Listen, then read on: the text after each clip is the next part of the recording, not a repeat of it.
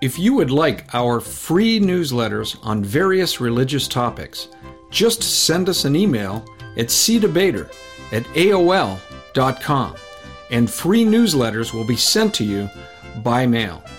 Just provide your postal address in your email. The following are samples of some of the newsletters we have available. Does God Believe in Atheists? Part 1.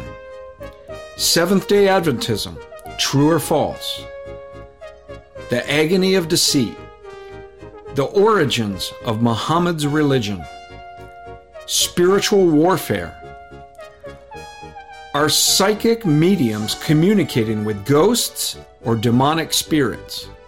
Testimony to the Eternal Godhead, the Trinity. From Tradition to Truth, a Priest's Story. An evaluation of the Oneness Pentecostal movement. Mormonism, Counterfeit Christianity.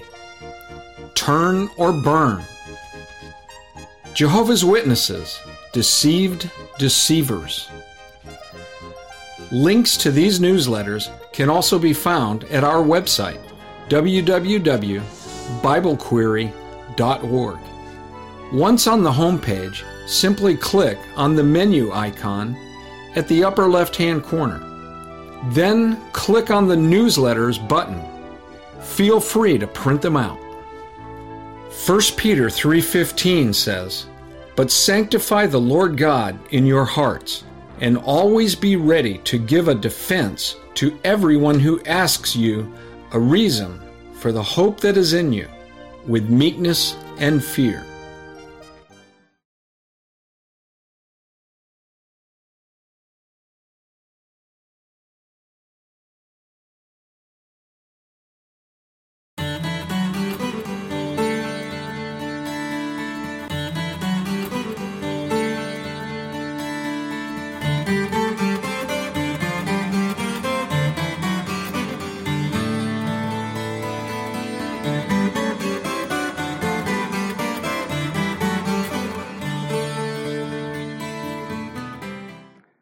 The destruction of the northern kingdom of Israel and the southern kingdom of Judah. The Assyrians conquered and destroyed the northern kingdom of Israel in about 722 BC, about 2,700 years ago. The Babylonians destroyed Jerusalem in 586 BC, about 2,600 years ago. Jerusalem and the temple were later rebuilt, but were destroyed again, this time by the Romans in 70 AD. In 135 AD, the Romans again attacked and destroyed Jerusalem. Why are the Jews and their nation states and temples always eventually getting destroyed in centuries past? Luke chapter 19, 41 through 44. Jesus explained why Jerusalem would be destroyed. Luke 21, verses 23 and 24. Jesus said Jerusalem will be trampled upon. Matthew 24, 1 and 2. Jesus prophesied that the temple would be destroyed. Matthew 15, verses 3 through 9.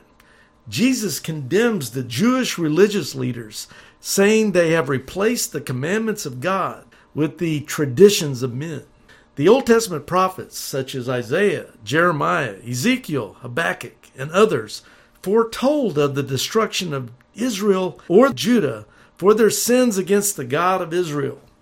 Even the law of Moses outlines the curses that will come upon the Jews if they disobey and rebel against God's laws and statutes. See Deuteronomy chapter 28, verses 15 through 68.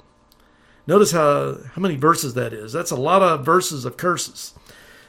In 2 Kings chapter 17, verses 33, 34, 35, and 41, it sums up one of the main reasons for God bringing down destructive judgment on the Jews.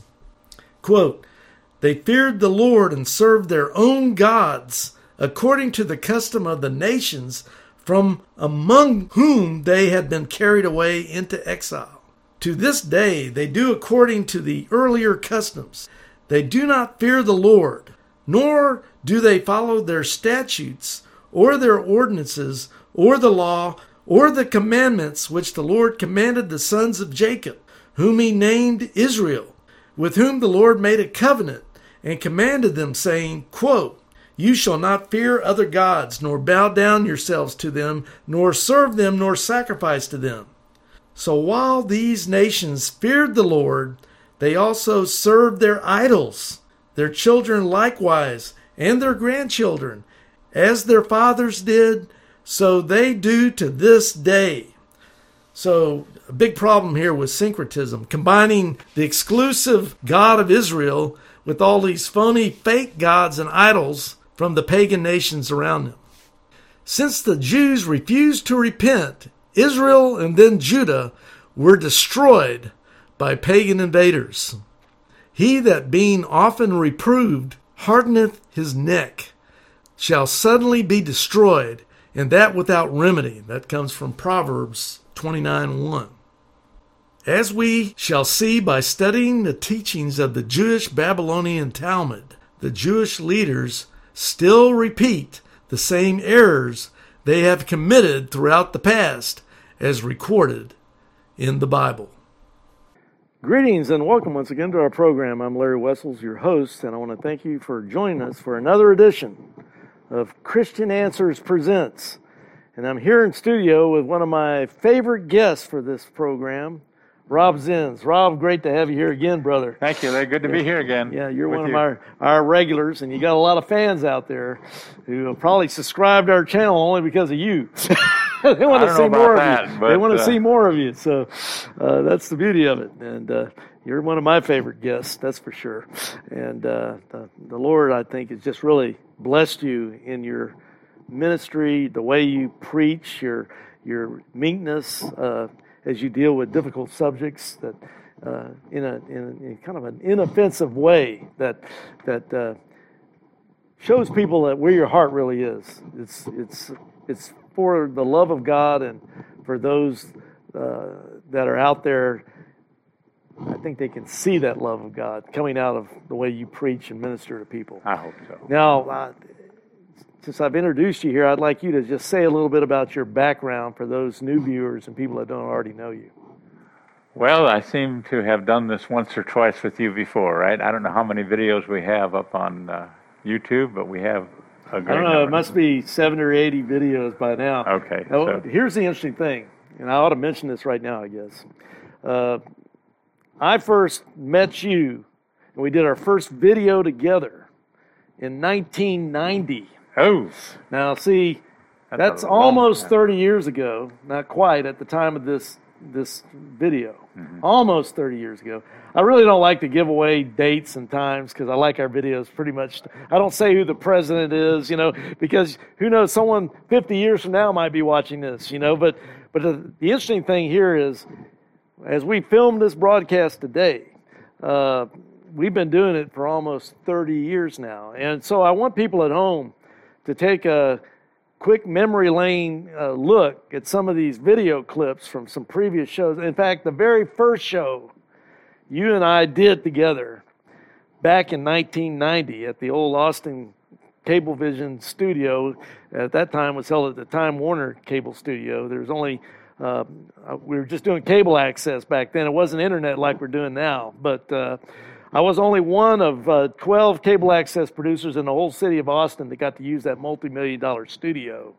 And what's funny about that is that our studio time that we were allotted was on Saturdays from noon to 6, and we followed directly behind Madalyn Murray O'Hair, right? The most famous atheist at the time. Mm-hmm. So every month when we went in there to do our videos in that multi-million-dollar television studio, I got to see Madalyn Murray O'Hair, the most famous atheist in the world maybe at that time, giving me dirty looks. And so that's a compliment. All those atheist friends of hers that were going out as me and my Christian buddies were coming in to get the studio set up for stuff. But so anyway, that was a little memory lane stuff. But folks at home, take a look at some of these clips. And this first clip you're going to see is Rob and me doing our very first video, and we were dealing with the subject of Roman Catholicism at that time. We did a 16-part series on Roman Catholicism, and that was show number 1 back in 1990. I think we did 8 episodes during 1990, and then in 1991, we did another 8 episodes when you came into town, because Rob doesn't live here in Austin, Texas. He's from far away. I think it was Rutland, Vermont back then. That's right. I came down from Vermont to do those videos, and for those of you who are watching those early videos, it's really me. This is still me. Although things have changed a little bit, I'm sure. Now, think about that's exciting that God would give us this grace to be able to do these kind of videos for almost 30 years in a row, and we're still going strong by God's grace. Right. I never stop praising Him for that, you know, for all those things. So now what I want people to do is take a look at these clips of a young Rob Zins in our first video ever done back in 1990. First is Old Testament Judaism. Okay, this is the way it was set up in the Old Testament under Jewish law and what had to take place under the way it was organized at that time before Christ's coming. Okay, the second category here in the red is New Testament Christianity. What does the New Testament say about what Christianity is on different topics? And we'll go right down the line. And of course, the third topic here in the green is Roman Catholicism, and then what the Church of Rome says on key issues. And so what I'm going to bring out now is point number 1, and we'll just go right down the list and analyze these things as we get a brief overview as to the differences, as me and Robert are going to try to point out in this video series, between Catholicism and New Testament Christianity. Okay, now we go over here, point number 1. Under the Old Testament Mosaic laws, you had what's called the high priest. And even in Jesus' day, you had Caiaphas was the high priest. He was kind of the head honcho. All the religious guys went to him, and he was the overseer and went into the temple to offer sacrifice once a year and other holy days. But when we come to the New Testament, we find that, according to the book of Hebrews, I'm particularly thinking of Hebrews chapter 7, we find that our high priest now in the New Testament is Christ himself. Okay? And I think the scriptures are pretty adamant about that. But when we go over here to Roman Catholicism, who do we find as the head honcho? As I was saying before about the high priest, and here our high priest now is Christ. But in Roman Catholicism, the vicar of Christ, the head of the church, the man that's in charge is the Pope. I might interject at this point that in these first 3, the Old Testament Judaism was an access religion. The way to God was through the priesthood. The access to God was through the priesthood. The New Testament religion, biblical Christianity, is direct access, not through, but right to Christ. Every believer and the body of believers form the cathedral or the temple of Christ. In the Romanistic religion, it's still very much an access religion. The only reason they have the Pope as the vicar of Christ on earth, and then the priesthood and the main cathedral at Rome, is because they still believe in an access system to God. I want to point out here for the audience at home that the Roman Catholic religion has a number of foundational pillars. The first foundational pillar, in my mind, is their understanding of the authority of the church to dispense salvation through the sacramental system. Very much like the Old Covenant, Old Testament, Pharisaical Judaism system, where they built a hedge around the law of God to protect the law of God, and then drew their people into their own laws and misused and abused the law of God. Thus you have the New Testament counterpart to it, the sacramental system of the Roman Catholic Church. All this is designed to prove the point that the Catholic religion is founded on the idea that Christ came and left a system behind for us or you or anybody to go through in order to have a relationship with God. I just cannot emphasize this enough, because Catholics believe we are saved by grace and faith. But their understanding of grace and faith is that grace comes through the system. It comes through the sacramental system. Well, there you go. There was Rob Zins at the zenith of his young age. In fact, when I showed a picture to my wife yesterday, because we did some videos yesterday, and I showed her a picture of you now on my cell phone when I got home yesterday, and she's used to some of your older videos from a long time ago, and she looked at it, she go, Rob's got gray hair.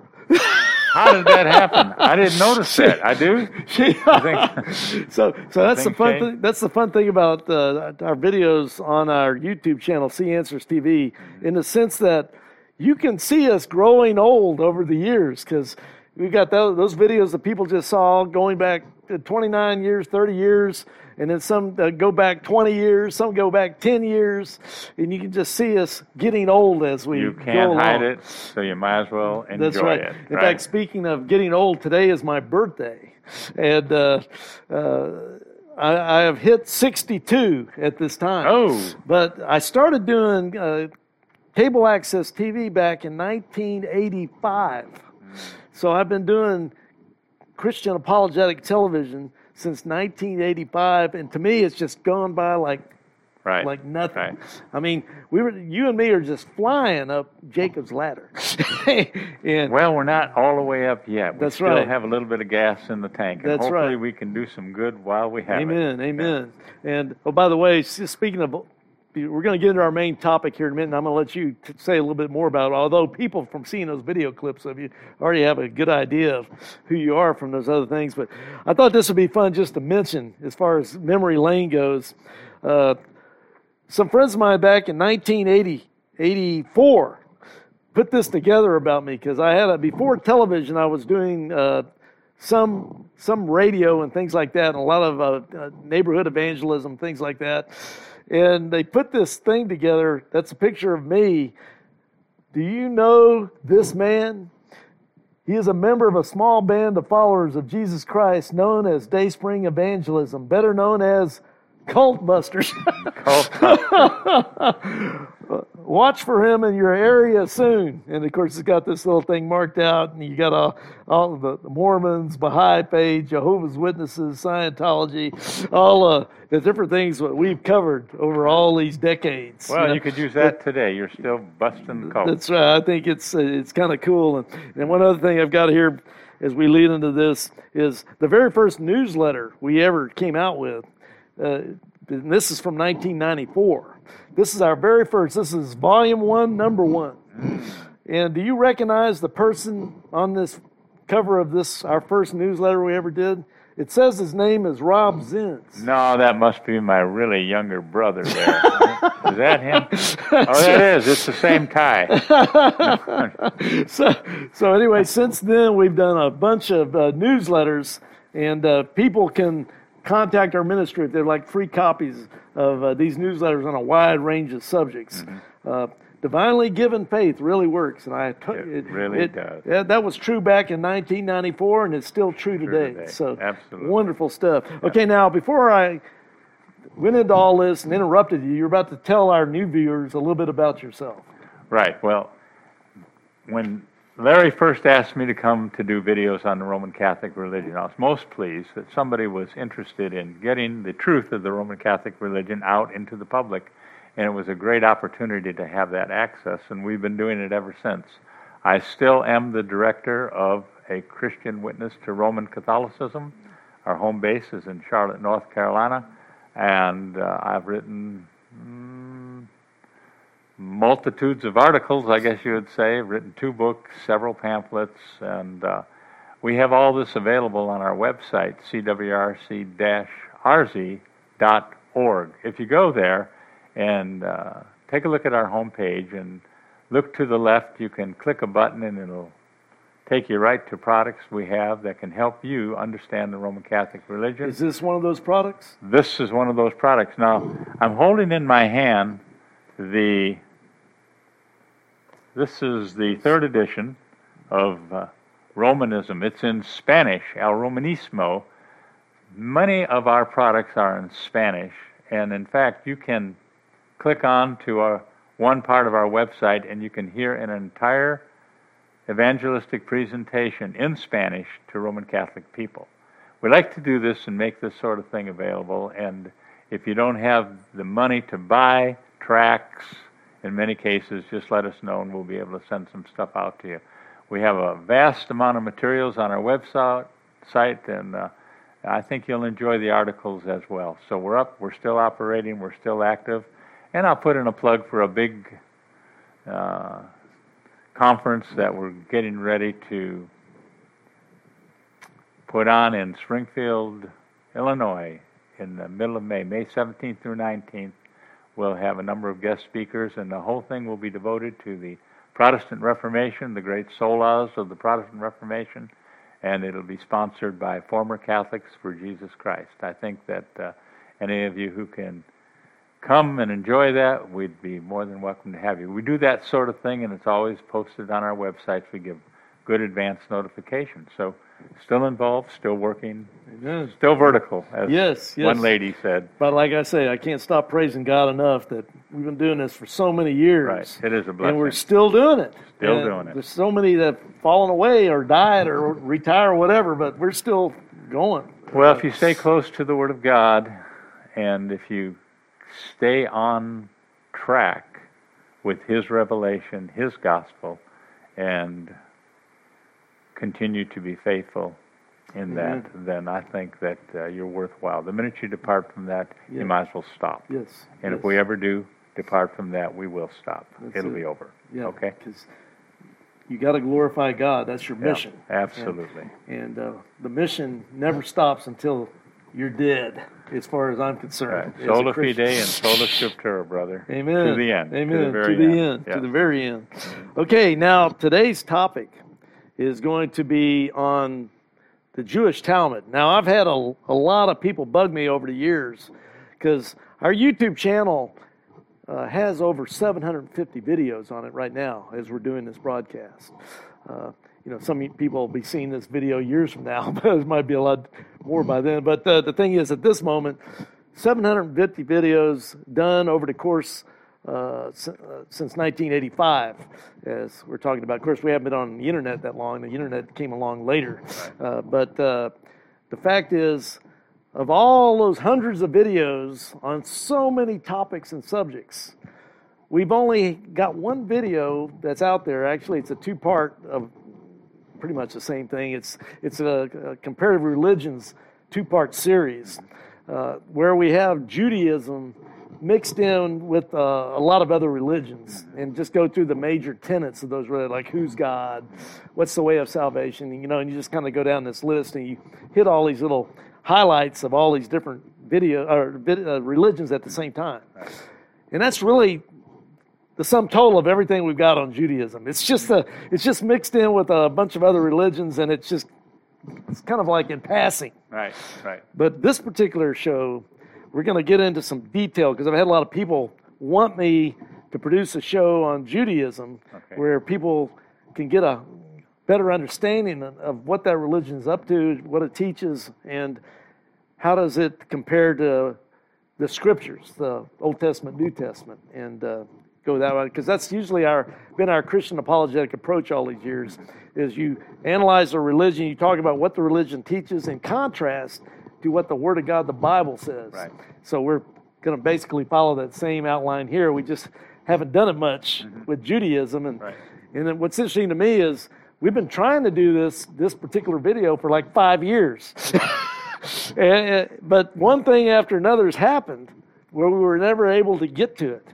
And finally, by the grace of God and His timing and providence, here we are. Here we are to do it. Give it a try. All right. So now, with that said, brother, go ahead and lead us into this topic, and we'll just see what we can find out. Okay.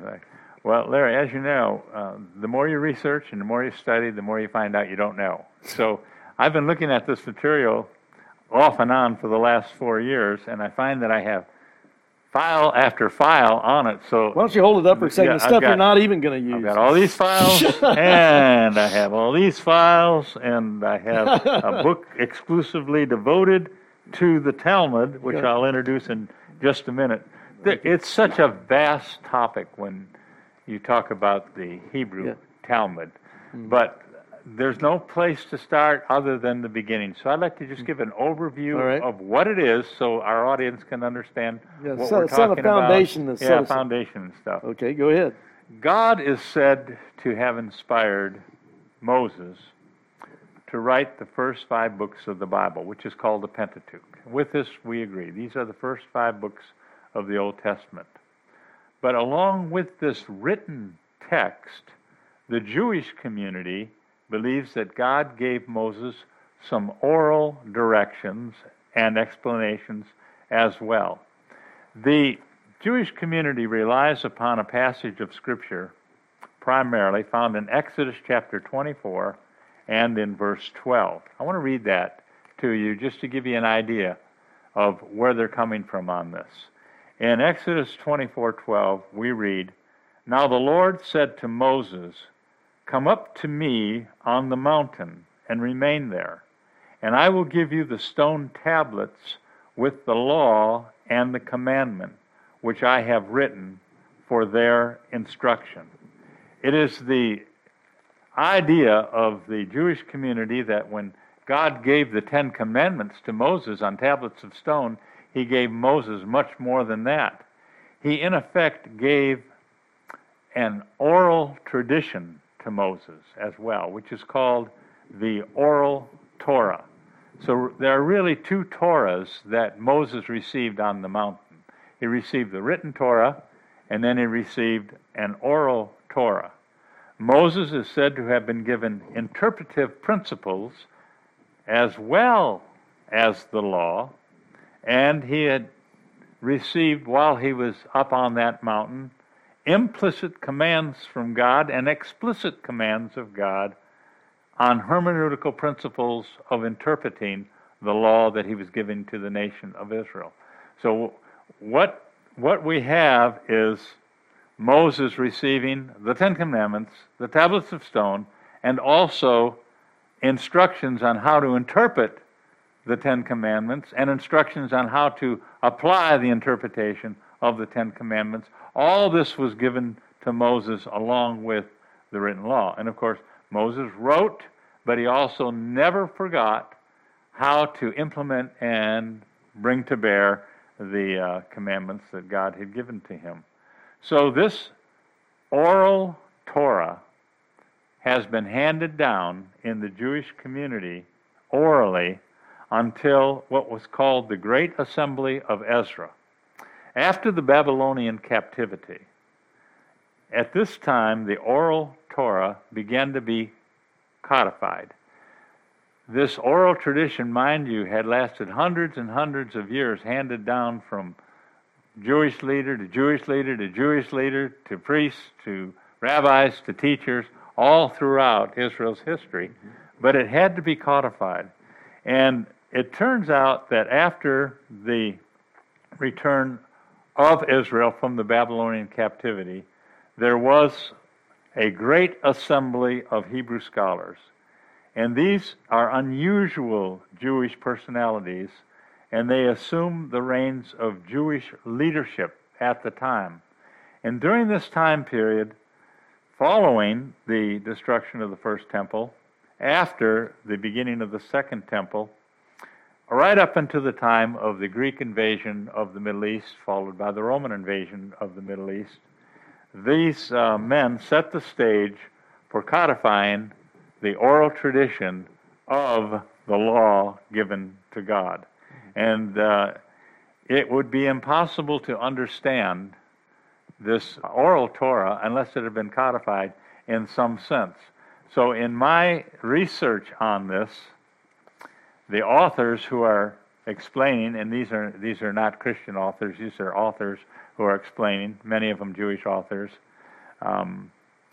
the oral tradition is just as powerful, just as coming from the hand of God as the written tradition is. So they put them on the same level. They put them on the exact same. Without the Old Torah, we wouldn't know about the countless ways how Jews are to live day to day. That's what's to be found in the oral Torah. In addition to ensuring the accurate transmission of oral Torah, the men of the Great Assembly, aside from codifying it, began to decide which writings would actually be a part of the corpus of the Old Testament scriptures for the nation of Israel.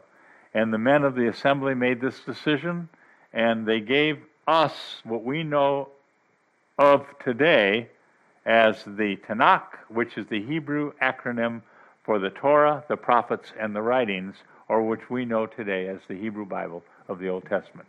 So the Hebrew Bible of the Old Testament consists of the written words, but also the oral tradition. And this oral tradition is going to become very, very strong as it gains momentum throughout the history of Israel.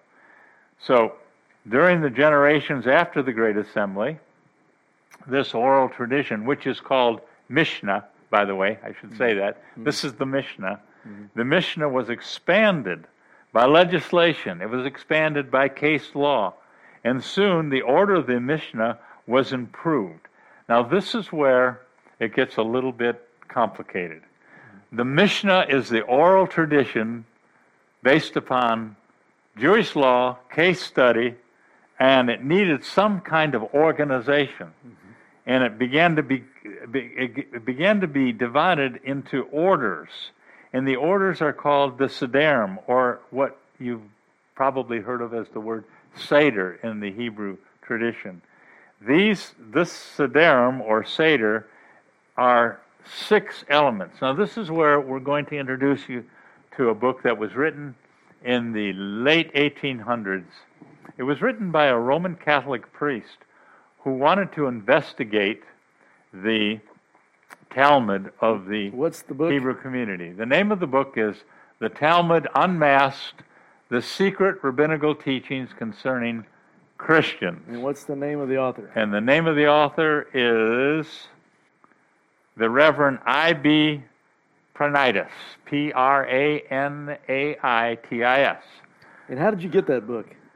This book can be ordered on Amazon. Okay. I found it on Amazon after researching it in the library. Pranitis. 1892. Okay. Pranitis was a master of theology, professor of Hebrew language at the Imperial Ecclesiastical Academy of the Roman Catholic Church in Old St. Petersburg. And this book is copyrighted 1892. When it came out, it was a bombshell, because this is the first time that somebody outside of the Jewish community was committing himself to trying to understand the writings and the oral traditions of the nation of Israel. And so he has a nice description of the Talmud. And as I said, the Talmud had to be organized. In order for it to be the Talmud, it had to be organized. And the way it was organized was to be organized by a list of what we call Talmudic books. There are 6 main parts of the Talmud. And these parts, as I mentioned, are called 6 orders or 6 seders. And each seder is divided into tractates or books. And each book is divided into folios or pages. So here, that's why I say this is such an advanced study. Yep. It's a massive amount of material to hold on to. But I just want to give the audience an example of how it's broken down, okay? The list of the Talmudic books are the Zera'im, the Moed, the Nashim, the Nezikin, the Kodashim, the Tohorot, and these 6 seders are divided into parts. And these parts, as I mentioned, are called tractates or books. And just to give you an idea how much information there is available for us, there are on average 11, 12, 7, 10, 11, and 12 books to each Talmudic book. But it doesn't end there, because each one of these books called tractates are divided into folios, and there are endless folios attached to each book. So it's a vast amount of information. Mm-hmm. So what is the Talmud then? The Talmud is the entire Old Testament of the nation of Israel, the Hebrew Bible. The law and the prophets. The law, the prophets, and the writings. But it's combined with the oral tradition. Coming from these rabbis and priests and things. Codified and called Mishnah. And the Mishnah is divided into 6 orders called Seders. And each Seder has as many as 12 books. And each book has countless folios or pages attached to them. And all of it together is called the Talmud. Now, it doesn't stop there. There has to be an analysis of the tractates, analysis of the books, analysis of the folios. And these are called commentaries. The commentaries on these things are called midrash. But it doesn't end there. The analysis is also given down by way of rabbi interpretation of things over the years. And the rabbi analysis and interpretation of things is called Gemara. So can you remember all that? It just sounds like it's getting deeper and deeper and deeper. Yes. And you're trying to dig to the bottom, and it's like, where does this end? I keep digging, and I keep finding more and more and more. Well, one writer, in reference to the Torah, put it this way. The Talmud combines 2 elements, the Mishnah and the Gemara. The Mishnah is the oral law as it was known up until the end of the 2nd century, and the Gemara is the interpretation of the oral law which the scholars of Babylon and Jerusalem produced between the beginning of the 3rd AD and the end of the 5th century. So if you can relax your mind for a moment and just picture Moses is on the mountain. He's receiving commandments from God. The commandments that we know that are codified and written in the Old Testament are the 10 Commandments. Exodus chapter 20. That's right, the 10 Commandments. But along with this, the Jewish tradition says that God spoke more than that to Moses. He gave him a hermeneutical approach. He gave him interpretive principles, and he gave him commandments on how to interpret the law that he was given and how to apply it to the nation of Israel. Well, this became oral tradition, which is handed down, until finally, through more commentary on the oral tradition throughout the years, it was codified and set in order by the Great Assembly. And the Great Assembly divided it into 6 pieces, and these 6 pieces are then divided into other pieces, and then those pieces are interpreted and more pieces now, are added to let me it. get a fix on this for the viewers then. You got all this stuff. It's Right. pretty deep Right. on all kinds of levels. Right. Now, put this in a chronology, a time factor of where was this and how developed was it by the time of Jesus? Okay. By the time of Jesus, he was faced with a Pharisaical interpretation of the oral traditions as well as the written work in the Old Testament. The thing you just described. That's right. So there was in existence at his time a lot of this stuff that you just described. Oh my goodness, was there ever? There were tons upon tons. When you think of the Pharisees who majored in interpreting and applying the oral traditions that came down, they would have a lot to work with, wouldn't they? They would have all the tractates, all the folios of the entire oral, the codified of the oral tradition of the nation of Israel by the men of great assembly. So the stuff you've just described helps our viewers understand what kind of people these Pharisees were and what he's dealing with.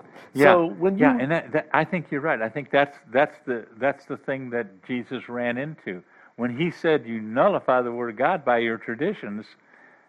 Yes. Well, he could have gone on and on and on because see, now that goes to Matthew 15. That whole chapter there is into that kind of discussion. That's right. That's right. Matthew 23. You just find the battles between Jesus and these Pharisees, who are really putting their faith into all this stuff you just described. Now, just to bring it up to date, okay? With the Mishnah, the Gemara, the tractates, the folios, and all of these parts to the oral tradition being codified, some way, somehow, it all had to be put together and written down. Mm-hmm. And there are actually two groups of scholars working at it. There were the Jerusalem scholars who produced a Jerusalem Talmud, but the Talmud that is accepted with the highest amount of praise and the degree of acceptance in the Jewish community today is called the Babylonian Talmud.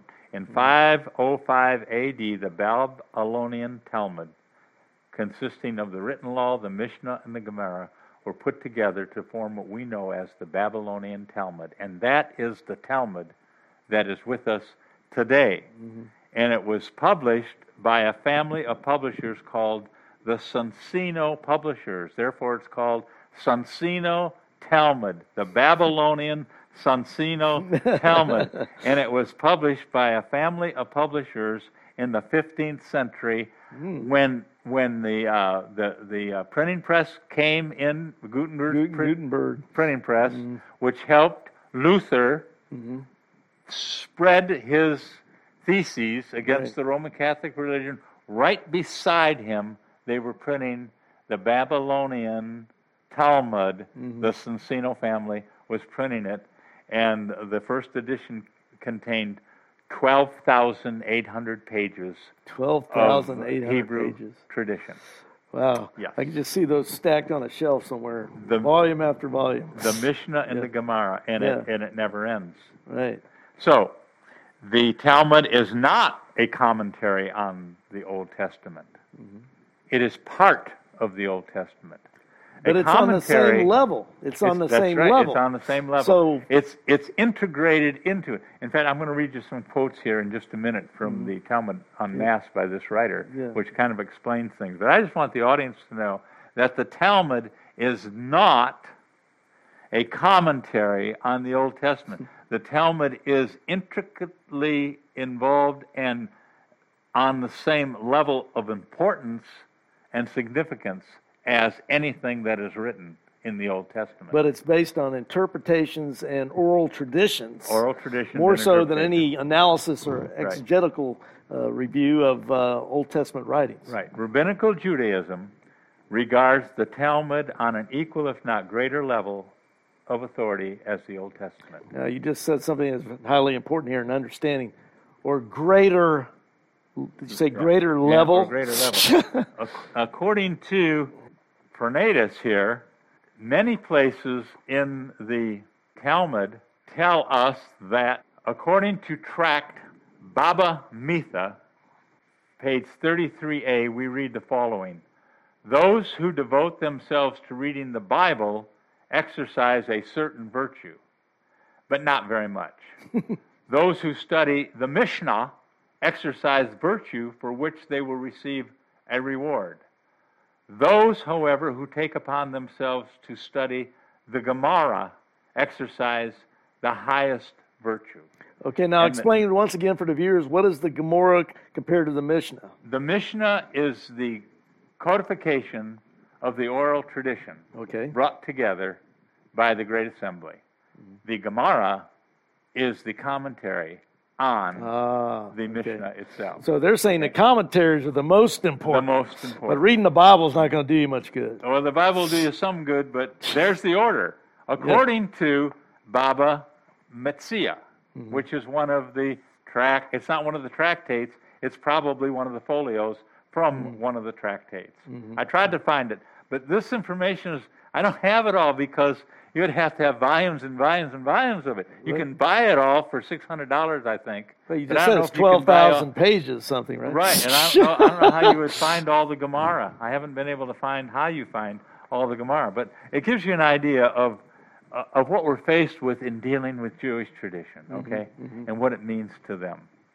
But if you can keep in mind Torah, law, Talmud, all of it, Mishnah, as important as the law in the Old Testament, Gemara, commentary, and then a commentary on the commentary is called Midrash. If you have a commentary on the Old Testament, it's called Midrash as well. It's not a commentary on anything written. Okay, Jews who reject the oral law of Talmud in favor of the written law of the Old Testament are denounced as idolaters. That's how important this is. Wow. It all works together. So you got to be what they're saying, to be a good Jewish person, you can't just go with the Bible, let's say, or the Old Testament. Right. You've got to take in all this other stuff this other 12,000 pages and plus of stuff to be like a real true Jew and not an idolater. Yes, absolutely. So, if we're looking at terms, and you brought up the Pharisees were a school of learned men in ancient Israel. They were also the ruling political party. Their rivals were the Sadducees, another school of learned men. But it was the Pharisees who developed and passed down oral law and eventually committed it to the writing.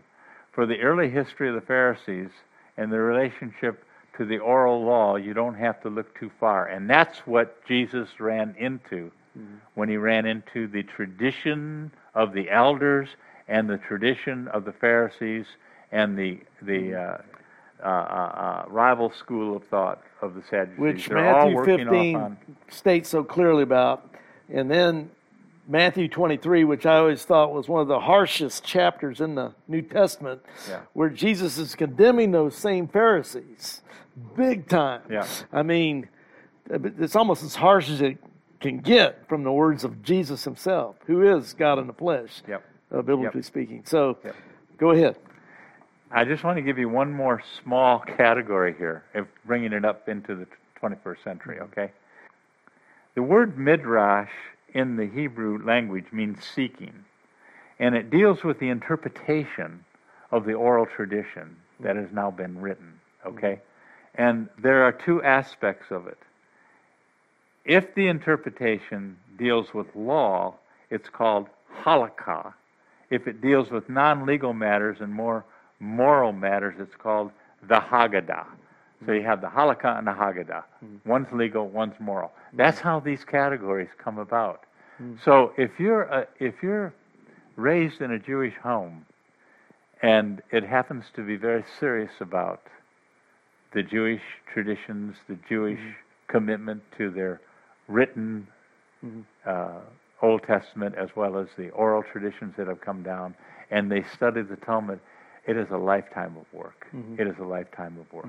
And the commentaries are never ended on this. So, the Pentateuch is called the books of Moses. We know that. The entire Old Testament is called the Hebrew Scriptures. The oral law contained in the Talmud is mixed in with the Old Testament Scriptures with equal importance. The Old Testament, the Talmud, and the entire of Jewish religious writing, including all their rabbis or any combination above, is sometimes referred to as the Talmud. Okay? So that in essence is the Talmud. So strong is the Jewish faith and the Pharisaic ideas contained in the Talmud that Jews who reject the Talmud have been historically labeled as idolaters. In his History of the Talmud, Rabbi Michael Rodkinson writes of the conflicts between the Sadducees and the Pharisees. The Sadducees interpreted the Old Testament literally, while the Pharisees interpreted figuratively. Eventually, the Pharisees triumphed, and the Sadducees ceased as a religious sect in the nation of Israel. I always, that's interesting because I always thought it was the other way around. No. I always thought it was the Sadducees who looked at things kind of like figuratively and things like that, and it was the Pharisees who took things literally. Not according to the History of the Talmud by Rabbi Michael Rodkinson. Interesting. It's just the opposite. I just learned something new. Yeah, it's just the opposite. So if you go forward and you think of the terms that we throw around, these terms are not familiar to most Christians, right? Right. They're probably saying, my goodness gracious, what is the Pentateuch? Well, that's the first five books that Moses is the author of the Pentateuch, right? Okay, that's the written. And that's the law. And then there are the prophets, and then there are the writings, the Psalms and the prophets and things like that. Okay, so we as Christians are so focused on the New Testament and the unfolding of God's redemptive revelation in the New Testament that we just probably don't have much care or understanding of all that. That's why what you've explained Hebrew is just really revelatory to most people have no idea what any of this is about. Now, I'm thinking, as I'm listening to you talk about all this, I'm thinking to myself, okay, Moses has got a direct revelation from God. Ten Commandments and all that stuff written by Moses. God's with him. He's seen God face to face. It's like a direct revelation. And then I'm thinking, okay, so God's given his word here directly to this man, Moses. But now, if I'm the devil, if I'm Satan, and I'm thinking, well, I can't have these people believing this direct revelation from the true and living God. So what's the best way to mess that up? And convolute it, confuse it, make it so complex that you can hardly make heads or tails out of anything.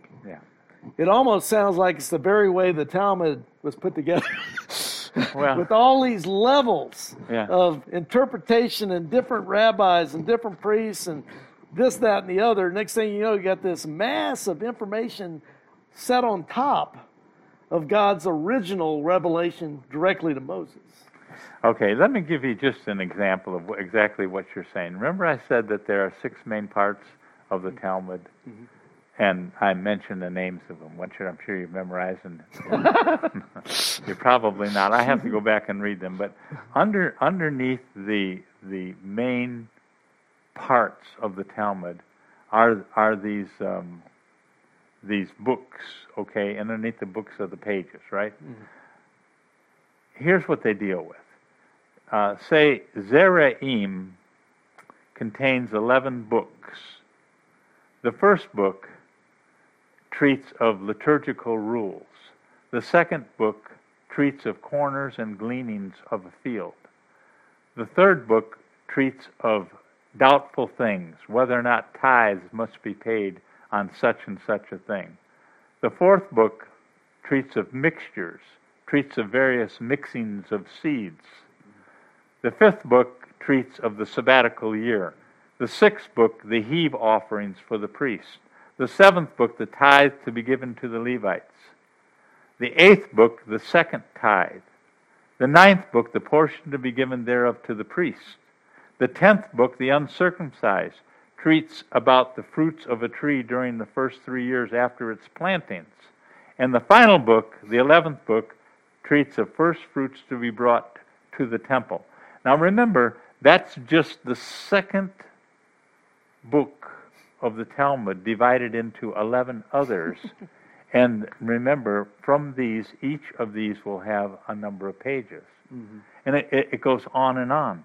Treats of prescriptions for that day, treats of laws concerning the Feast of Tabernacles, treats of the Feast of the New Year, treats of public feasts, minor feasts, comparison of rites on 3 feasts of Pesach, Sukkot, and Tabernacles. And then you get down here to this 4th book of the Talmud, treats of laws concerning found property, concerning trust, concerning buying and selling, lending, hiring, renting, treats of laws concerning real estate, commerce, treats of courts and their proceedings and the punishment of capital crimes. It just never ends.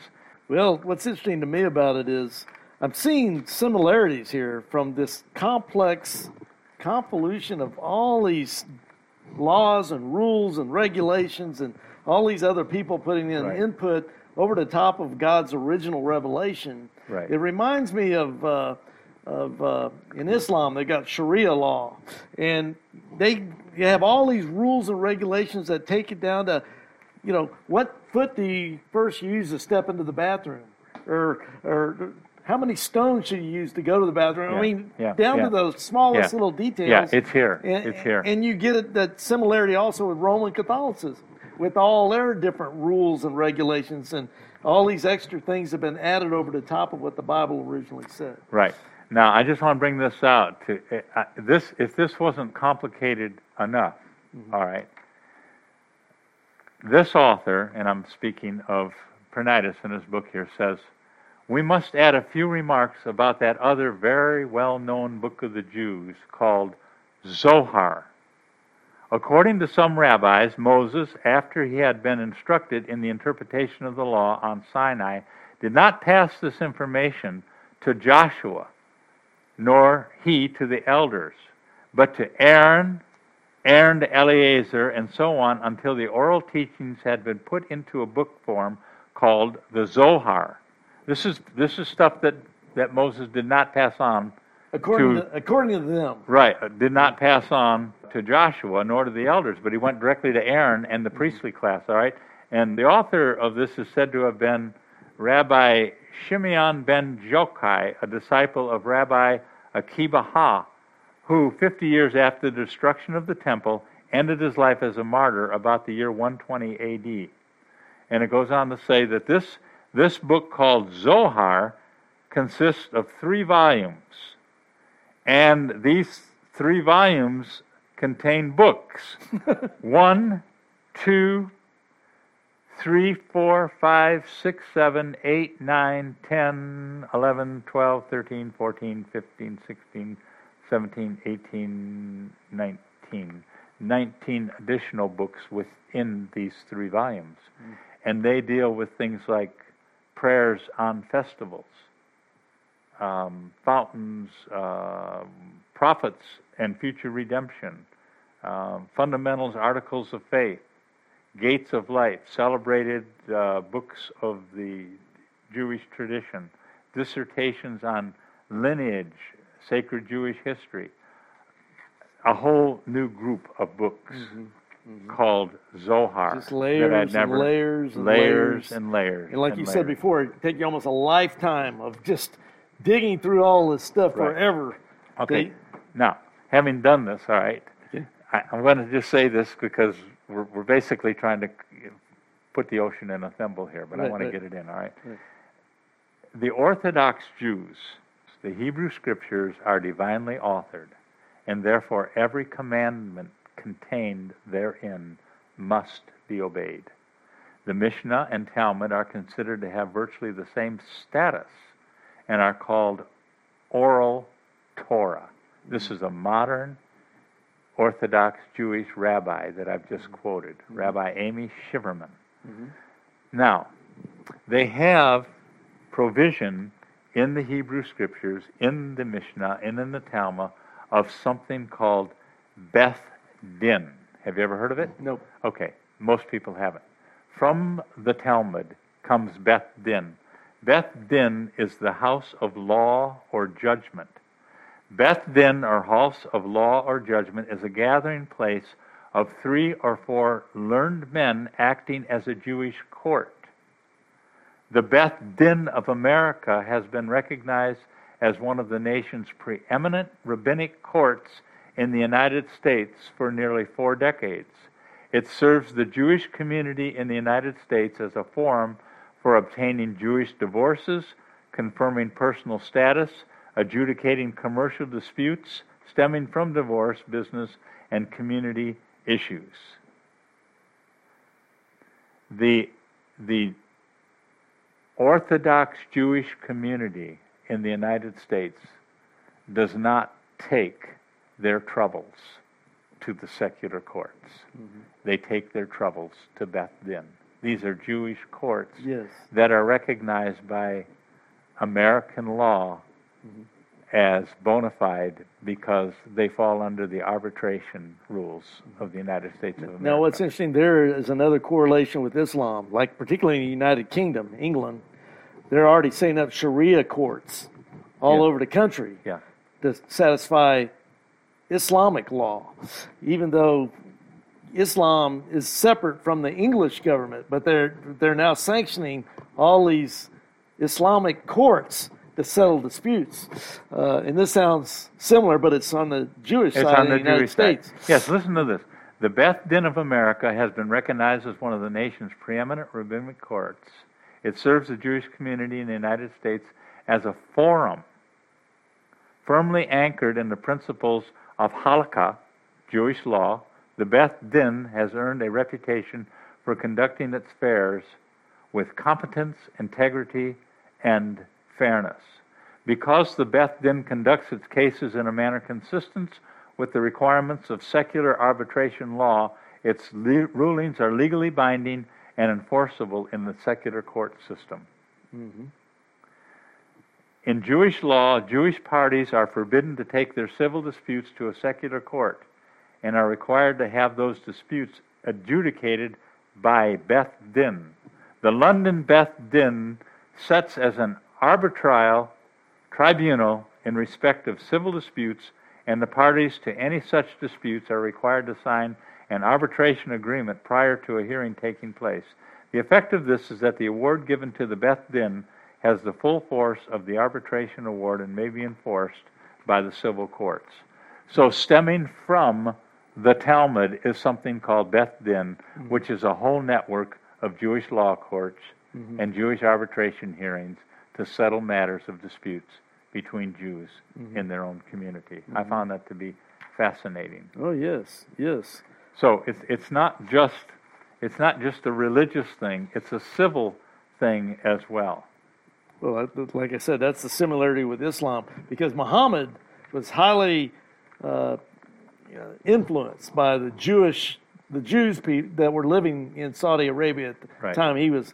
So a lot of what he was doing with his religion, you can start to see the similarities. Exactly. What's going on with the Jews. Exactly. With their own courts and everything else. Yeah. So now it makes sense. Now the question is the Talmud making a comeback? It is. Mm-hmm. More and more Jewish communities, Jewish families, more and more of them are discovering more of their own heritage, and they're taking to heart the teachings of the Talmud and the lessons that have come from that. Now, I wanted to mention something here, since you brought up the Orthodox Jews, and people can see it on their screen right here. I just wanted to show the difference between some of these Jewish groups. You've got Orthodox Jews, as people can see on the screen there, and Reformed Jews, Conservative Jews, and secular Jews. And as we read down this screen graphic, Orthodox Jews, Reformed Jews, Conservative Jews, and secular Jews are the most influential and important groups within Judaism in the modern period. Orthodox Jews are those who maintain the most traditional beliefs and practices of the religion. They strictly observe the dietary laws called kosher or kashrut and the practices of the Sabbath, and are often marked by their ways of dress and appearance. Men undergo the ritual of circumcision when infants. As adults, they wear black suits and hats, and sometimes allow their hair in front of their ears to grow into long curls. Women sometimes wear hats or other head coverings and dress modestly. Orthodox synagogues are gender segregated. Reform Judaism began in the 19th century as a movement designed to bring Judaism into line with the ideas of the Western European Enlightenment. Reform Jews reject outright what they see as the dogmatic, outdated practices of Orthodox Jews and focus on the ethical dimensions of the faith instead of the traditional rituals, commandments, and practices. Reform Jews moved the Sabbath from Saturday to Sundays, often read scriptures in the vernacular language instead of Hebrew, set aside the kosher dietary codes and the distinctive ways of dress, and often discard circumcision as well.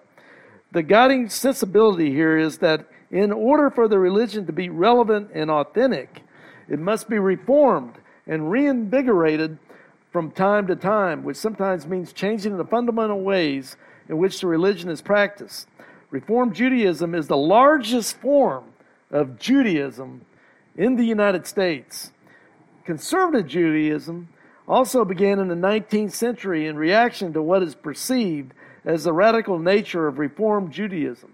The latter, according to conservative Jews, threw out too much of what is vital to the Jewish religion. So conservative Judaism is a sort of middle position between Orthodox and Reform groups.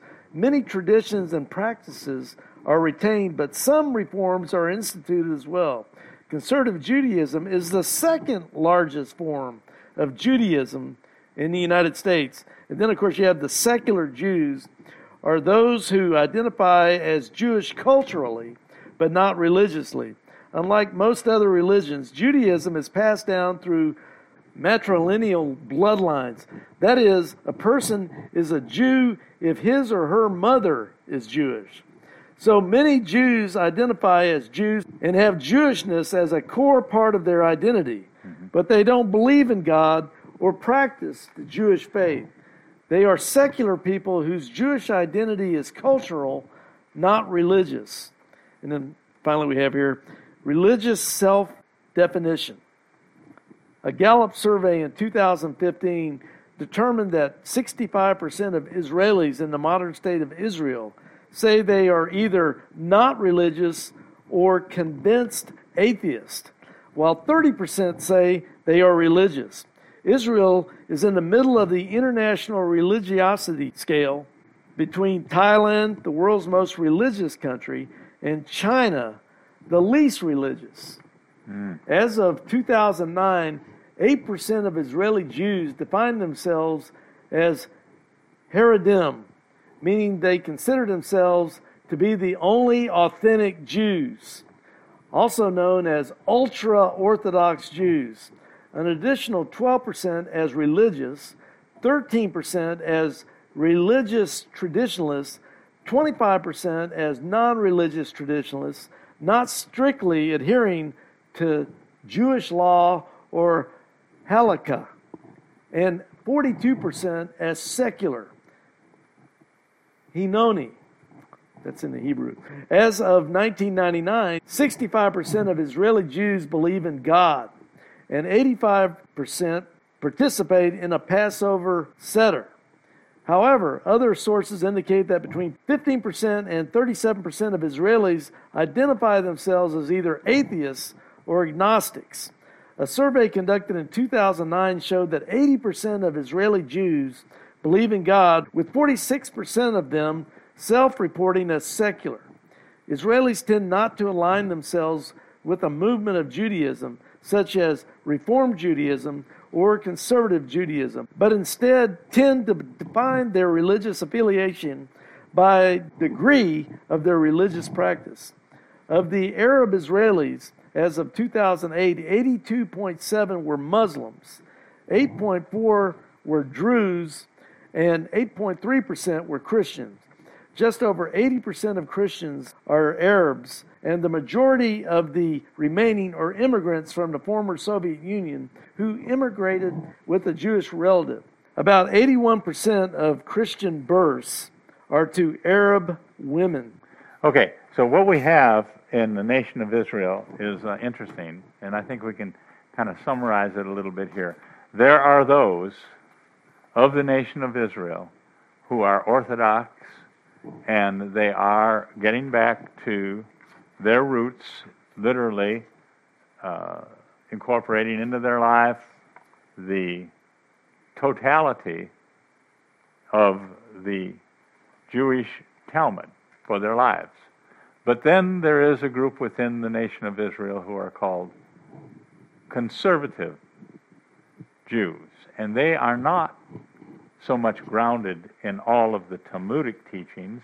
They may be grounded in some of them, some of the traditions, some of the more popular holidays and religious festivals of sorts, but they are not going as far as the Talmud would have them go. And then there's a group of Reformed.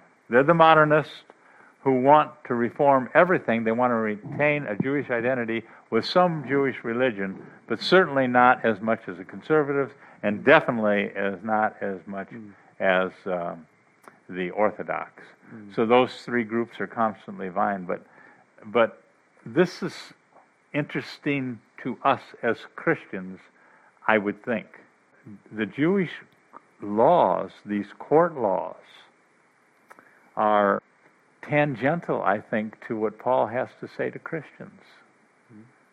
Doesn't he say that we should not take our disputes before unbelievers in secular law courts? Right. Doesn't he make that clear?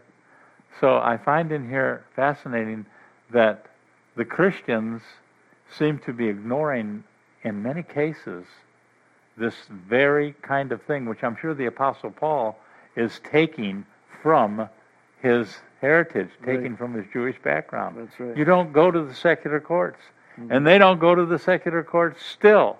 As a matter of fact, you don't inform anybody if you are a member of the nation of Israel. You don't inform on anybody. You don't never take them to the secular courts. It's not a part of their culture to do so, even though they have. But this Beth Din, I think, is becoming more and more popular in the United States because more and more people are understanding the secular courts in many cases are corrupt. Before we move on, I just wanted to say a little bit more about the information here that Rob's providing. Informers may be murdered. A Moser is a Jew who brings the unlawful activities of another Jew to the attention of Gentile authorities. According to the Talmud, such informers can be thrown into a pit and not brought out, i.e. murdered, according to the footnote. This is from Rabbis Jonathan Rosenblatt and Gideon Rothstein of the Riverdale Jewish Center in New York. Explain the Jewish law pertaining to Mosers, plural, Mosrim. Mosrim, to digress for a moment, were people who betrayed Jews to the governments that would take their money and or lives for no good reason. In such circumstances, a corrupt government that judged Jews differently from others and capriciously, such informants were seen as a grave danger to the community and could be killed if necessary. Even when the rabbinic authorities in a town decided not to kill a Moser or any other kind of evildoer, Verata, were seen as providing warrant to expel such a person from the community. This example, while not directly applicable to the U.S. or Israel, nevertheless shows that Verata as a halachic concept is still seen as being in full force. Once again, that's coming from Rabbis Rosenblatt and Rothstein. Now, this show here is focusing on the Talmud, as you've done. You've shown so eloquently already in what we've covered. I just wanted the folks at home to see this little chart here on your screen from Wikipedia. It just shows the rabbinic literature, the Talmudic literature, the Mishnah. It's all right there. You can see it on your screen.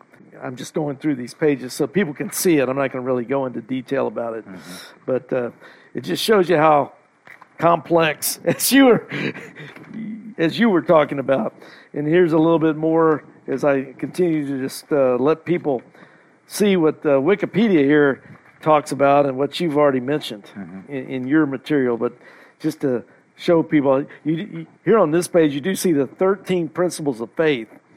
It says the closest that anyone has ever come to creating a widely accepted list of Jewish beliefs is Rambam's 13 principles of faith. These principles, which Rambam thought were the minimum requirements of Jewish belief, are 1, God exists. 2, God is one and unique. 3, God is incorporeal. 4, God is eternal. Prayer is to be directed. Number 5, prayer is to be directed to God alone and to no other. 6, the words of the prophets are true. 7, Moses' prophecies are true, and Moses was the greatest of the prophets. 8, the written Torah, first 5 books of the Bible, and oral Torah, teachings now contained in the Talmud and other writings, were given to Moses. 9, there will be no other Torah. 10, God knows the thoughts and deeds of men. 11, God will reward the good and punish the wicked. 12, the Messiah will come. 13, the dead will be resurrected.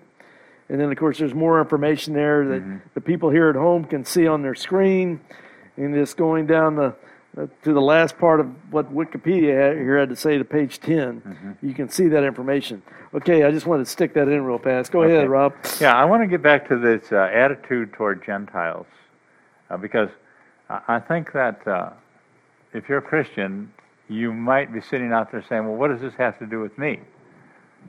In the writings of the Talmud, there is a number of statements made that are not very complimentary toward Jesus Christ or toward his mother, Mary, or towards Christianity in general. As you can imagine, they do not believe that Jesus Christ was the Savior, was the Messiah. They do not believe that he was raised from the dead. They do not believe that he ascended into heaven. They don't believe he's Son of God. So they're not going to have a kind attitude toward Christians at all, and they even have a worse attitude toward the nations surrounding them, the pagan nations. In fact, the heathen nations and the Christians are sort of thrown together. It sounds almost like the Talmud was written by the Pharisees that Jesus encountered, and who also had him crucified by the Romans. Well, they're reading the Talmud, and the Talmud has nothing good to say about Jesus Christ. They're, in their day, he didn't fit what the Talmud teaches. That's right. He didn't fit in, so they had him crucified by turning him over to the Romans. Right. So these are the guys, for the writings of the Talmud and stuff, they're the ones that actually had Jesus crucified back then, and then their fathers and their generations after him just followed along the same line. He didn't fit the oral tradition. He didn't fit the Talmud. And, of course, they don't believe that he fulfilled anything of the written Old Testament at all, okay, especially Isaiah 53. Okay, so the question becomes, we wonder if the Rabbinical Council of California tells its non-Jewish clients that under Jewish law, Jews are favored over Gentiles. Now, we're Gentiles, all right? Yes. We're not Jews. That's right. Forget the idea of Christian for the moment. Here's what we read in the Mishnah. Where an ox belonging to an Israelite has gored an ox belonging to a Canaanite, there is no liability. Whereas where an ox belonging to a Canaanite gores an ox belonging to an Israelite, whether while tam or mu'ad, the compensation is to be made in full. If my ox gores yours, I'm off the hook. If your ox gores mine, you pay in full. That's Mishnah. That's what the Mishnah says about the Gentile nations surrounding them. It doesn't sound very fair and just. Here's another idea. As Canaanites did not recognize the laws of social justice, they did not impose any liability for damage done by cattle. They could consequently not claim to be protected by a law they neither recognized nor respected. In ancient Israel, as in the modern state, the legislation regulating the protection of life and property of the stranger was, as shown, on the basis of reciprocity. Where such reciprocity was not recognized, the stranger could not claim to enjoy the same protection of the law as a citizen. So if you don't have a law whereby if your ox gores another man's ox that you get full compensation, if we gore your ox, you're not getting any full compensation from us either. That's Mishnah, okay? So moving forward in this whole discussion of the Talmud, we would perhaps like to know what the Talmud, especially the Socino Talmud, the Babylonian Talmud, the one that was printed in the 1500s, what does it have to say about Christians? That was the question of our man here. He wanted to know, what does the Talmud have to say specifically about Christians?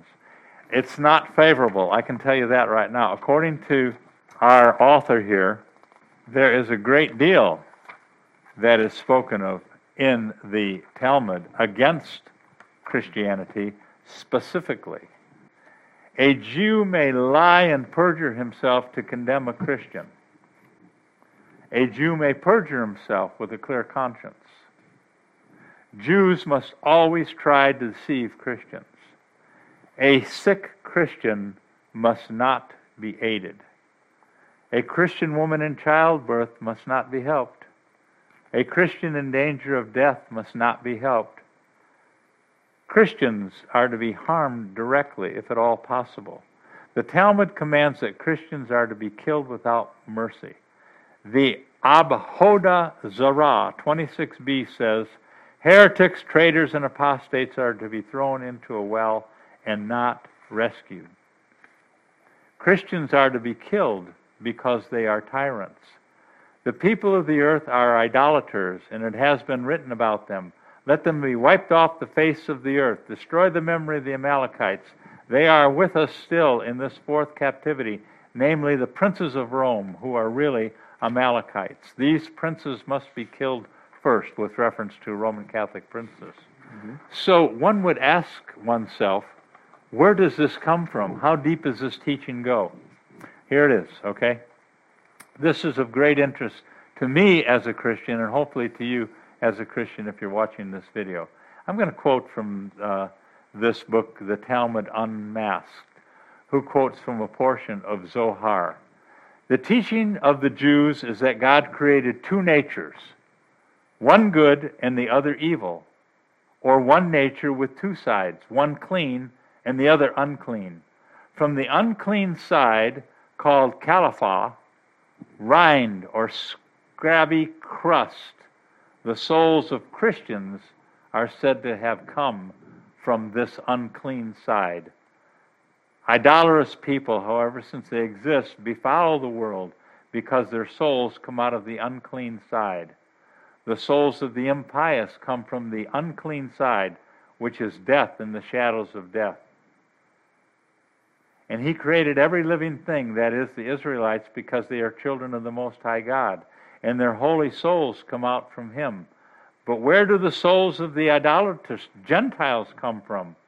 Rabbi Eliezer says in Zohar 146b, from the left side, which makes their souls unclean. They are therefore all unclean, and they pollute all who come in contact with them.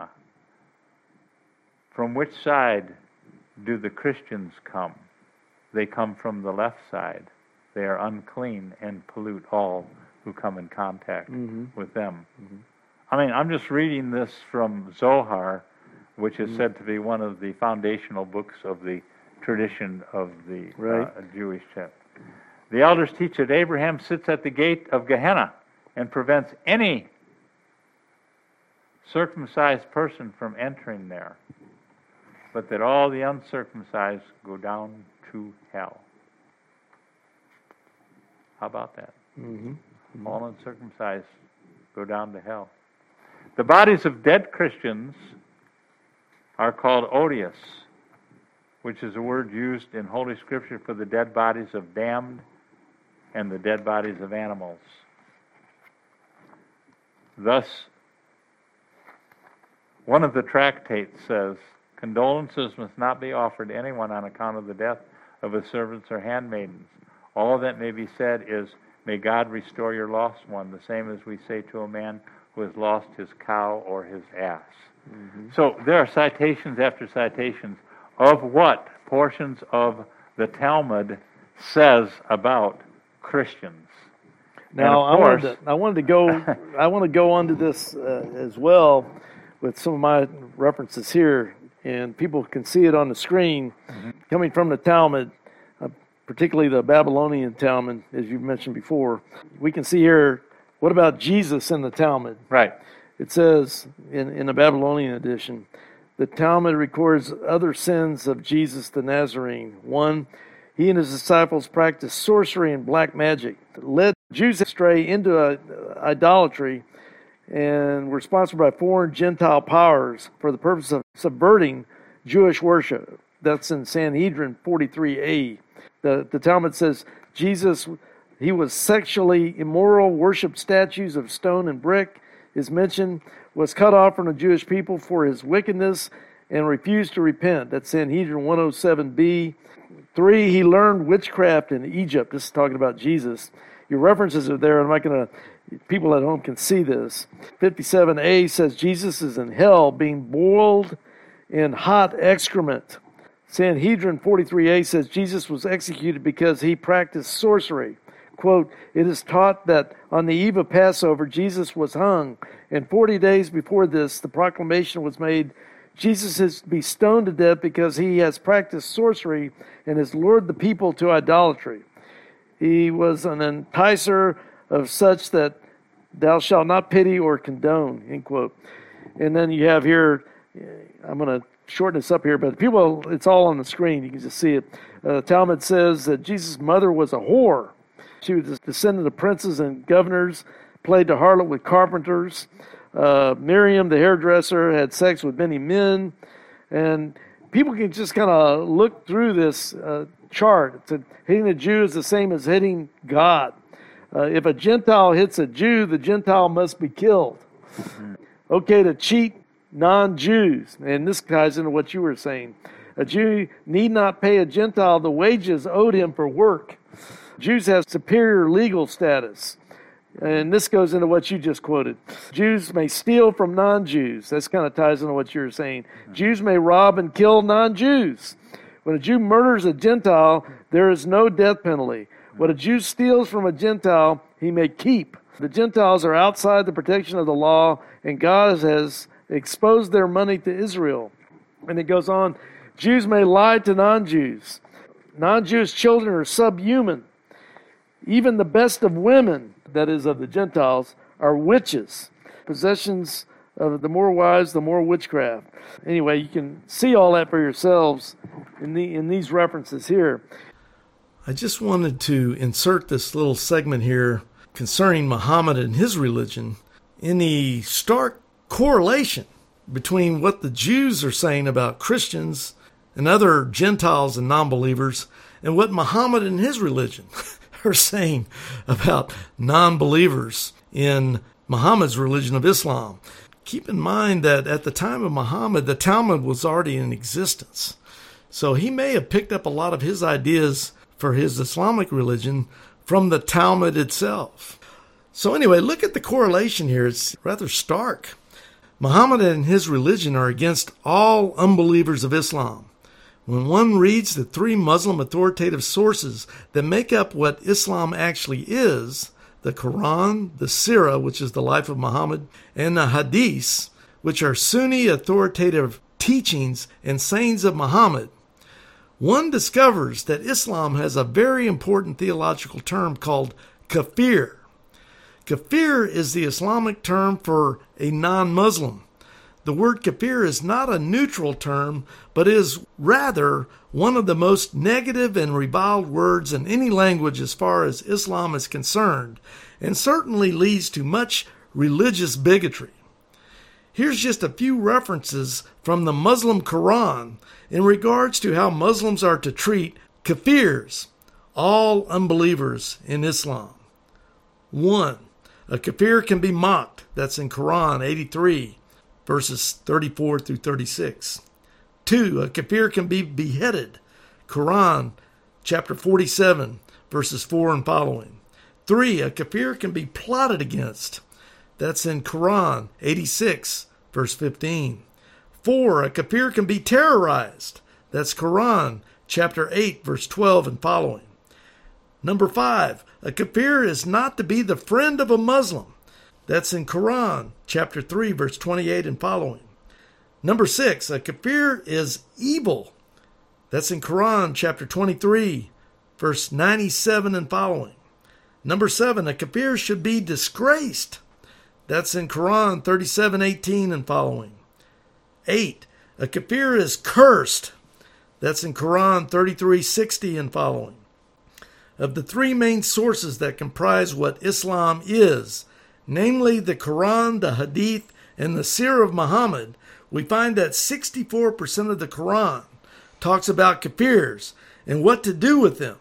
81% of the Sirah of Muhammad talks about kafirs and what to do with them. And 37% of the Hadith talks about kafirs and what to do with them.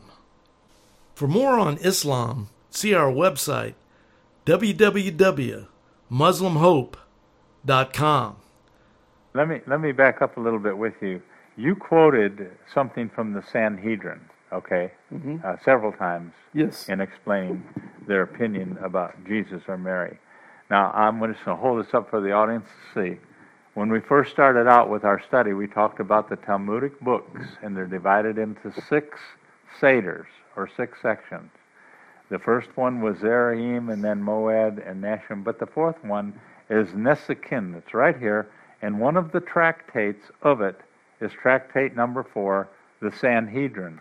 So, if you have an interest in reading these tractates and these folios, these pages that come out of these tractates, then I think it'd be pretty easy, because the Socinian Talmud already has been published, and you can go right to the direct source. We didn't have time, and nor would we have time in a video of this length to go to each one. But these are not made up. This is exactly what we're talking about in the Talmud itself. And I want to go back and remind you that Moses receives written law plus oral revelation. The oral revelation is codified, and it's called Mishnah. The Mishnah is divided into 6 seders, and eventually it becomes written in the Socino Talmud. Each seder is divided into tractates or books, and each tractate is divided into folios or pages. That's the way it works. So all of this is available for your research, and I think the significance to us as Christians, Larry, is probably twofold. In the first place, the Jewish people are lost. I don't care if they're Orthodox Jews, conservative Jews, or Reformed Jews. They're lost because they do not accept the New Testament as the Word of God. They do not believe that Jesus Christ is the long-awaited Savior, the one of whom Moses spoke, the great prophet to come. And because of that, they're outside of Christ. So in a way, it makes sense that they would reject everything about Gentiles and Christians. I wanted to interject at this moment for our viewers. Rob just had stated that the Jews are lost in their current condition with their Talmud and other beliefs that go contrary to the Christian religion.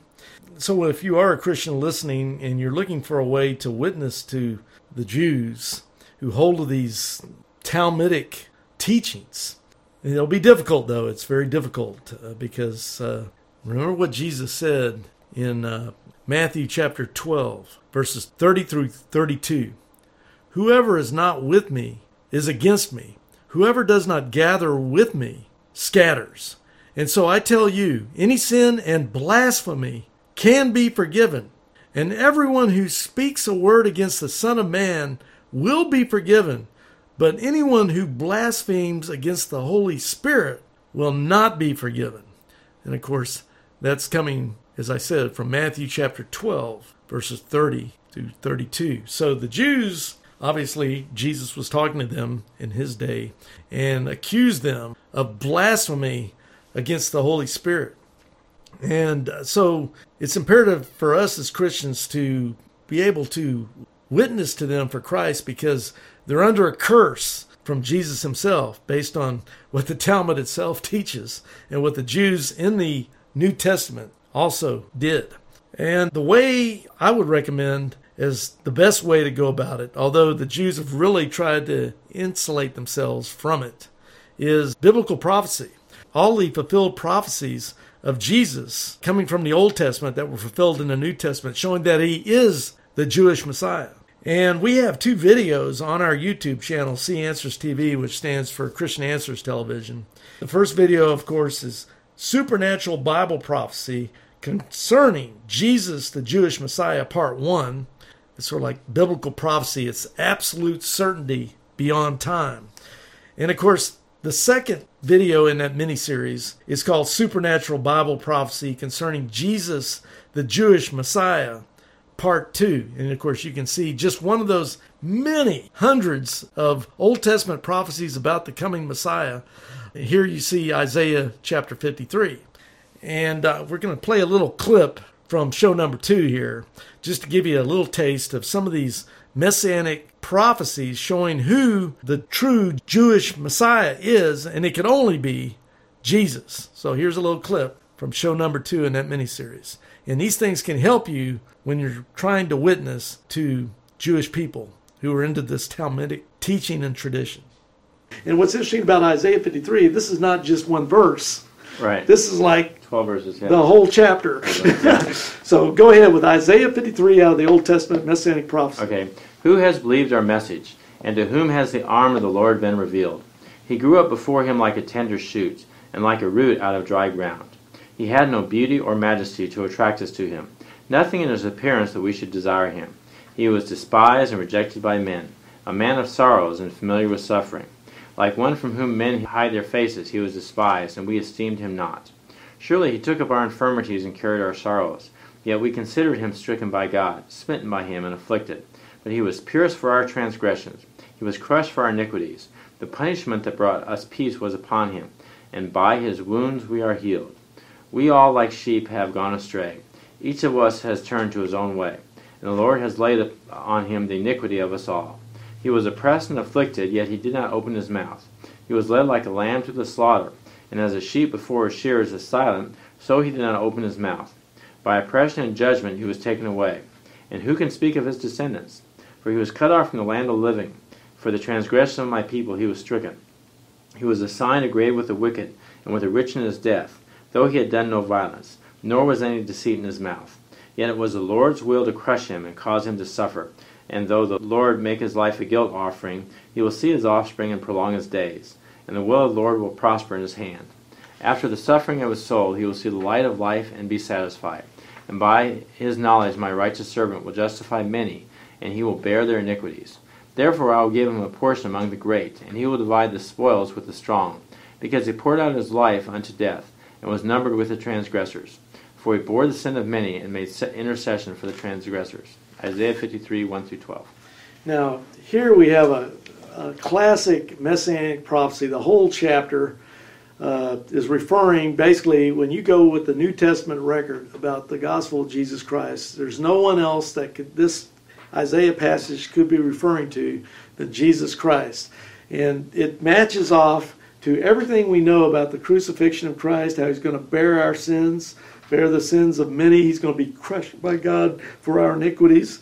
He didn't open his mouth. Here's before Pontius Pilate, all these accusers, things of that nature. As we read through here, we find, he's slain with the wicked, but he's buried with the rich. He's buried in a rich man's tomb. Right. All these things tie in with what we know about Jesus. And here Isaiah is writing hundreds of years before Christ was ever born. Mm-hmm. About 700 years. Yeah, about 700 years. And in some of these other prophecies we were mentioning, we start out with Genesis 3:15. That was almost 1,500 years or so before Christ was born. And as we've been moving through these prophecies, we're talking about prophecies made centuries before they were actually fulfilled. Yeah. Now, one thing about it, some Jewish people try to say this refers to the Jewish nation. Right. However, this servant has not been rebellious, unlike the Jewish nation, according to Isaiah 50, verse 5. Mm-hmm. So if the Jewish nation, let's say they were punished with exile because of their rebelliousness, the suffering servant here, he was not punished for anything that he did wrong. He was iniquities were put on him, and he bore chastisement for our sake, not for a discipline of him. So their interpretation is fallacious due to just any kind of typical analysis. All these clues as to who the Messiah is, and it looks like there's only one possible candidate, particularly when we're talking about that 483 years, which is already in the past. Right. So there's no future Messiah that can come, because the prophecies don't call for that.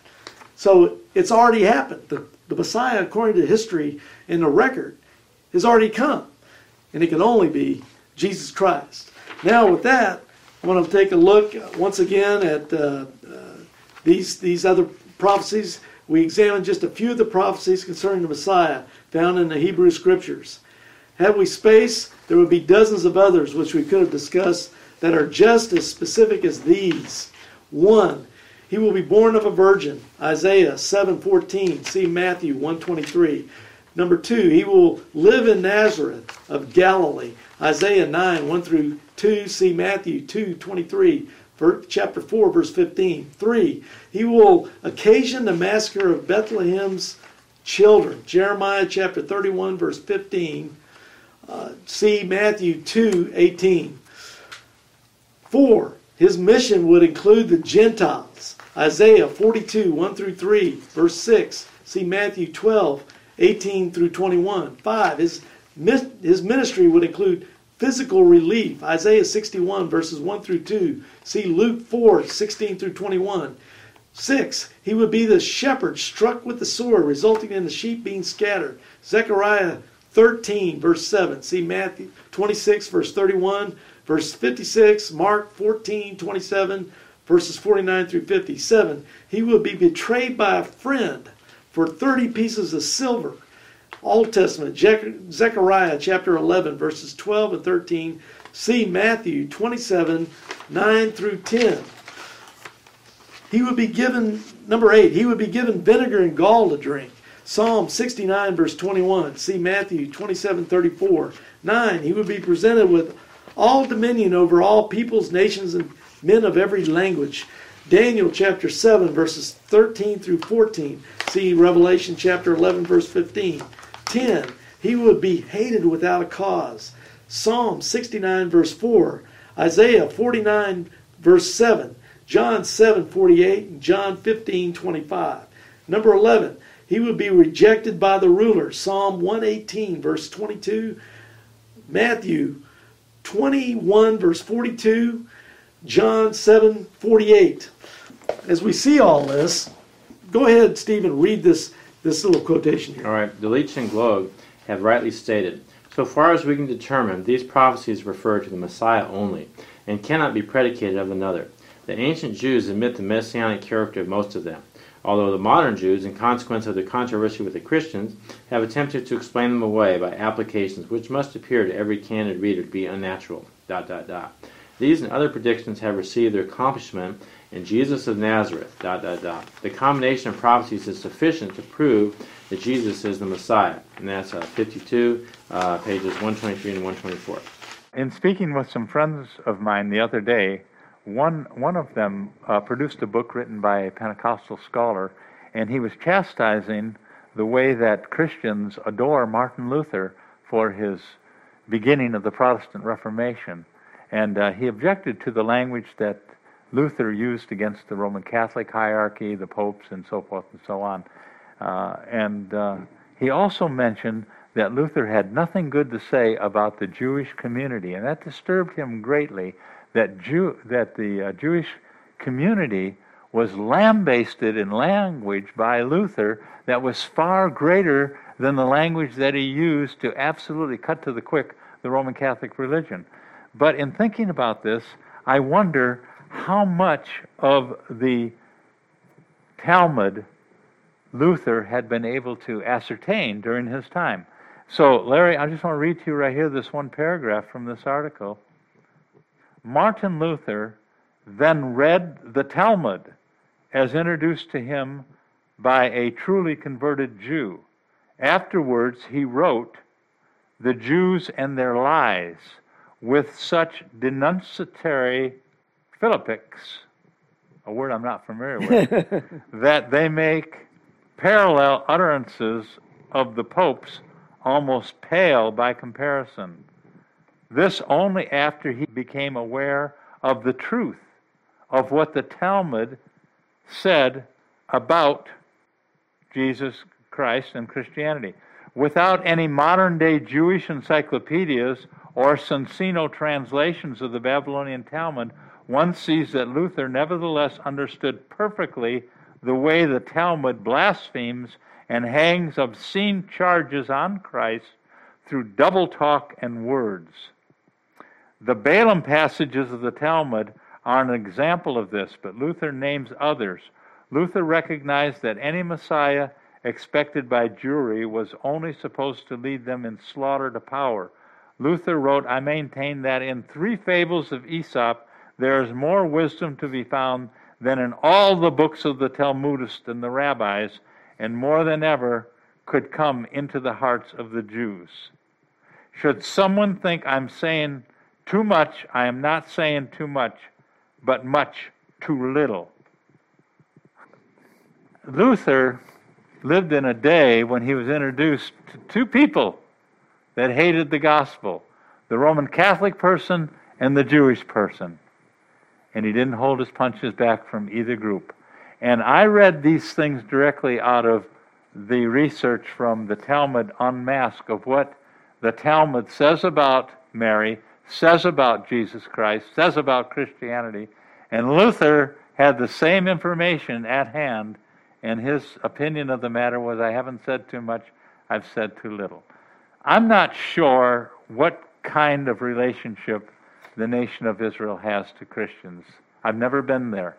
It has been my understanding that if you were to try to witness for Christ openly in the public square, hand out tracts, distribute Bibles, and talk about the new covenant in Christ to Jews on the streets, that there might be recriminatory by the government.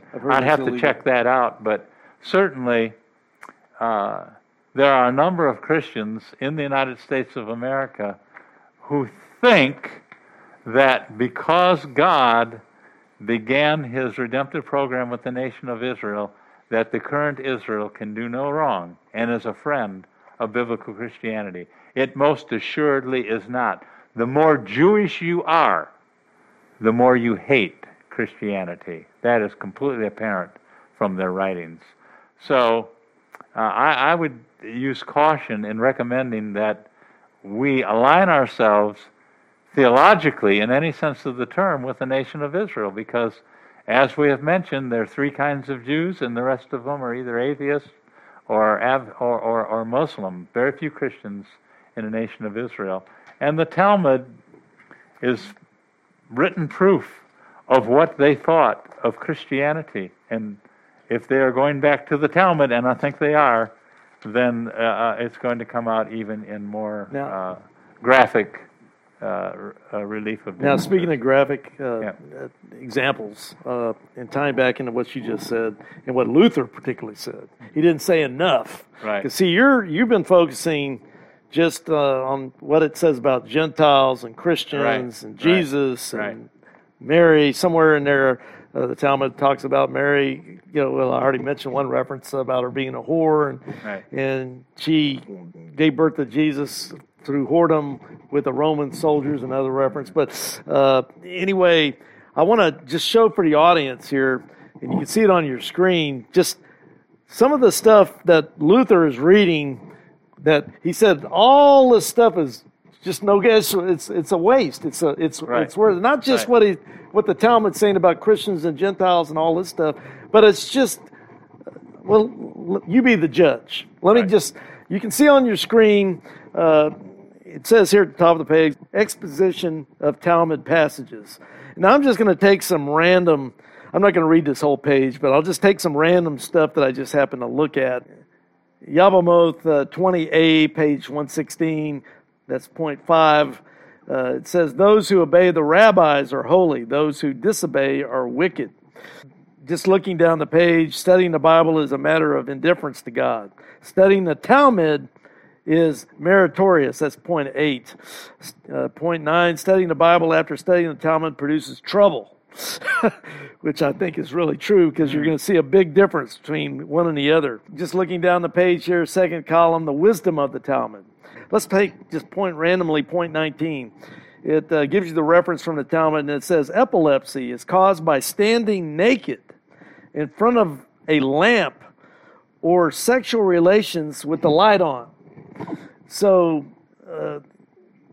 that gives you an example of the kind of wisdom you can learn from the Talmud, that you better not have sex with the light on or you might end up with epilepsy.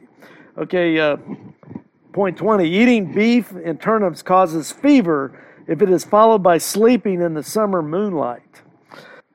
Here we go, point 22, not burying cut fingernails causes miscarriages.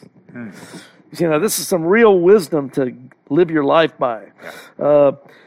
Everyone has two kidneys. This is verse number 23. One which inspires good deeds, the other bad deeds. 24, after 7 years, hyenas turn into bats. After even longer periods, they turn into thorns and demons. It says in number 25, dogs in strange towns don't bark for 7 years. You know, this is important stuff to remember and consider if you think the Talmud's really giving you some good information. Let's try 28 here. Bad temper caused by birth on Monday. Riches and sexual promiscuity caused by birth on Tuesday. Those who desecrate the Sabbath by being born there will die on the Sabbath. 30.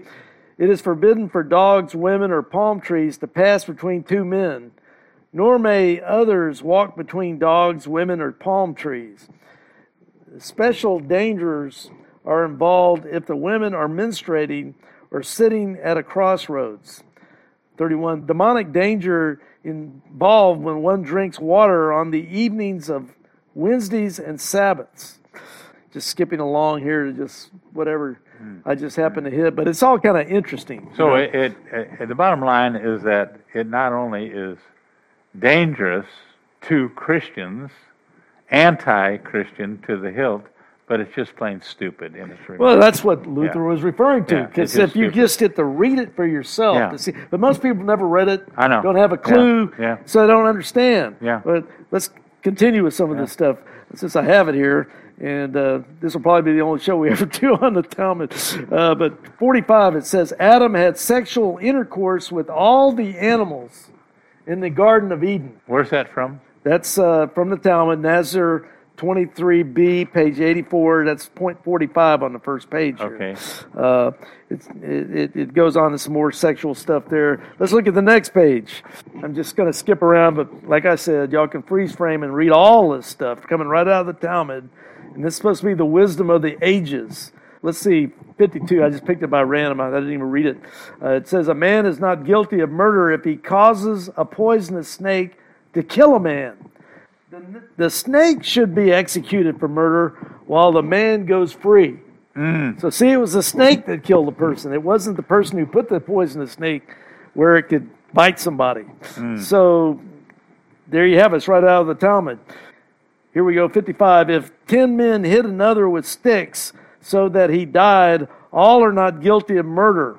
Also, killing a terminally ill person is not murder. A lot about killing here and stuff like that. It says here in 61, hating your enemy is permitted, even commanded. Some of this is, quote, giving other Bible references that contradict that. So I just read what the Talmud itself said. We see down here, point 62, God made Adam with two faces. 63, fish used to be able to pull wagons. 64, going 7 days without a dream proves that the person is evil. So if you go 7 days without a dream, you're an evil person. Yeah, it's all mostly nonsense. Well, that's what Luther was referring to, because he had an opportunity to read it, and we're making it available right now through this video. Right. And see, now look on this same page at the top on the last column here, the Talmud's view of Gentiles. And see, and it goes into the very stuff you were talking about. Right. It has the references. So I'm not going to read this, but freeze frame your screen and you can read it for yourself. But Rob's already covered that topic quite well. Looking at the next page, let's see what we got here. I'm going to skip a lot of this. Just go to where it says sexual matters. I don't know what it's going to say yet until I read some of this, but let's find out. It says 134 in the third column. It is permitted to have sexual intercourse with a girl 3 years and 1 day old. So you're allowed to have sexual intercourse with a girl 3 years and 1 day old. Now, I'm seeing there's a lot of videos on the internet concerning the Islamic religion and how Muhammad, the Islamic prophet, married a 6-year-old girl and consummated the marriage when she was 9 years old. Aisha, his favorite wife, his child bride. And that's why even today in Islamic countries, Muslim men in their 50s and 60s are marrying little 6-year-old girls. Because after all, Muhammad is the perfect example of how to live your life according to Islam. So, but now, Muhammad has nothing on the Talmud though. I know. From what I just read. It is permitted to have sexual intercourse with a girl 3 years and 1 day old. Then we look down here, 35. Intercourse with a married woman is not adultery as long as the male membrum is relaxed. Intercourse with a dead woman is apparently permissible. Now that's getting really strange and bizarre. It says in 136, if a priest's wife is raped, the priest is no longer allowed to have sexual relations with her on penalty of being whipped. Though a priest, this is 137, though a priest may not marry a harlot, he may marry a woman guilty of bestiality. So we're getting some, you go on and on and on and on. There are thousands of quotations. Yes. We're talking about a massive amount of literature here over thousands of years. It just never ends. It just never ends. Yeah. It says here in 142, any unnatural sex act is allowable for a Jew with his wife. Deafness is called, this is 143, is caused by couples talking during sexual intercourse. So you can go deaf. Various other sicknesses and their supposed causes. And like you said, I can just read this on. There's Talmud on Jesus again. Mary was a whore. Jesus was excommunicated by a rabbi because he was a magician and led Israel astray. Jesus was a magician and a fool. Mary was an adulteress. And it just goes on there on that page. Now, looking at this next page, where I'm almost done here, I just wanted to... People don't get it often to be able to see some of these direct quotations, so I'm taking some time on it. But the Talmud and Christians, that goes more into what you've already covered quite well here on this page. It says that in the Talmud, Nebuchadnezzar's membrum extended 450 feet. You've got some, now I'm not going to go into what a membrum. That's a heavy weight to bear. but what we're able to tell now, looking at the next page. The Talmudic citation when we didn't believe in some ramblings on homosexuality and Reform Judaism. I'm not going to read any of this, but if you want to freeze frame the screen, there's another reference there from that cartoon about how it's permitted to have sexual intercourse with a girl 3 years and 1 day old. I already got to that reference a while ago on human sexuality.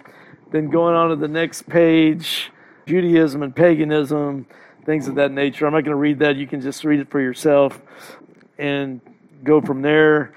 Let's see, back here on this last page, the Jewish Book of Lies, and that goes into what Luther referenced to, and just other information concerning it. And for these references are, and you got the references to Mary here with that picture, Jesus being a bastard and his mother being a prostitute, and stuff like that. Okay, Rob, we gave people a better understanding from those few references we got to. There, like you said, there's thousands and thousands of pages that, ultra-Orthodox Jews who consider themselves to be the only real true Jews are supposed to follow and believe. Any other information you want to give before I get into some information about how to witness to people of the Jewish faith? Well, I just want to say that you would think that all of this would have gone away in the 21st century. You would think that people would say this is so ancient and miserable that we want to leave it far behind. But according to the research I have done, there's a growing movement toward Talmudism reflected by a New English translation of the Talmud. And it's called the Schottenstein English Translation. These new volumes have been prepared by a team of accomplished scholars who distill the essence of the classic sources and commentators. Acclaimed by a broad spectrum of scholars and laymen, this series fills the need of those who wish to study the Talmud in the classic manner, without oversimplification, extraneous material, or unnecessary turgidity. This is statement made by Masorah Publications Limited. If we ever wanted to do a follow-up on this, I would think that we would want to get a copy of the new English translation of the Talmud And let's just see how much they keep and how much they That's right. throw out, and let's just see. Let's compare it Of course, it would be. with the Socino. We could already know in advance, though, just from knowing what type of people these are. Are they those four groups of Jews that we discussed earlier? Yeah. If they're Reformed Jews, well, they could throw it all out. Right. It wouldn't matter to Right, them. one, yeah. If they're Conservative might, a little bit, that's the right? middle row, they might Yeah. throw out some, maybe Yeah. keep some. The Orthodox or ultra-Orthodox, well, they would keep it all. Yeah. And then the secular Jews, well, they would probably do what the Reformed Jews That's right. throw it all in the We're not trash. interested, right. But that's how we learn more about that. Now, you kind of touched on it briefly, and then we diverted off back into the Talmud. But I want to finish with this for our viewers. I want to get into, and you can see it on the screen there, how to witness the people of the Jewish faith, myths and facts. And here we go. There are several popular myths which keep people from sharing with their Jewish friends. Some of them include the myth all Jews are well versed in the Old Testament. Right. I don't think that's going to be true simply from seeing what their rabbis and hotshots have said in the Talmud. But anyway, fact, most Jews have a strong cultural identity with a very limited knowledge of the Scriptures. But that's nothing unusual, actually, Right, when you think right. about it. Most Christians don't even know much about the Bible, at least the right. ones that profess Christianity. I've got a video called 87% of evangelical Christians don't know what the gospel is, and they don't know what justification by faith is. Right. And people at home are seeing a screenshot of that video, and I would welcome you to go check that out and get the poll numbers and everything.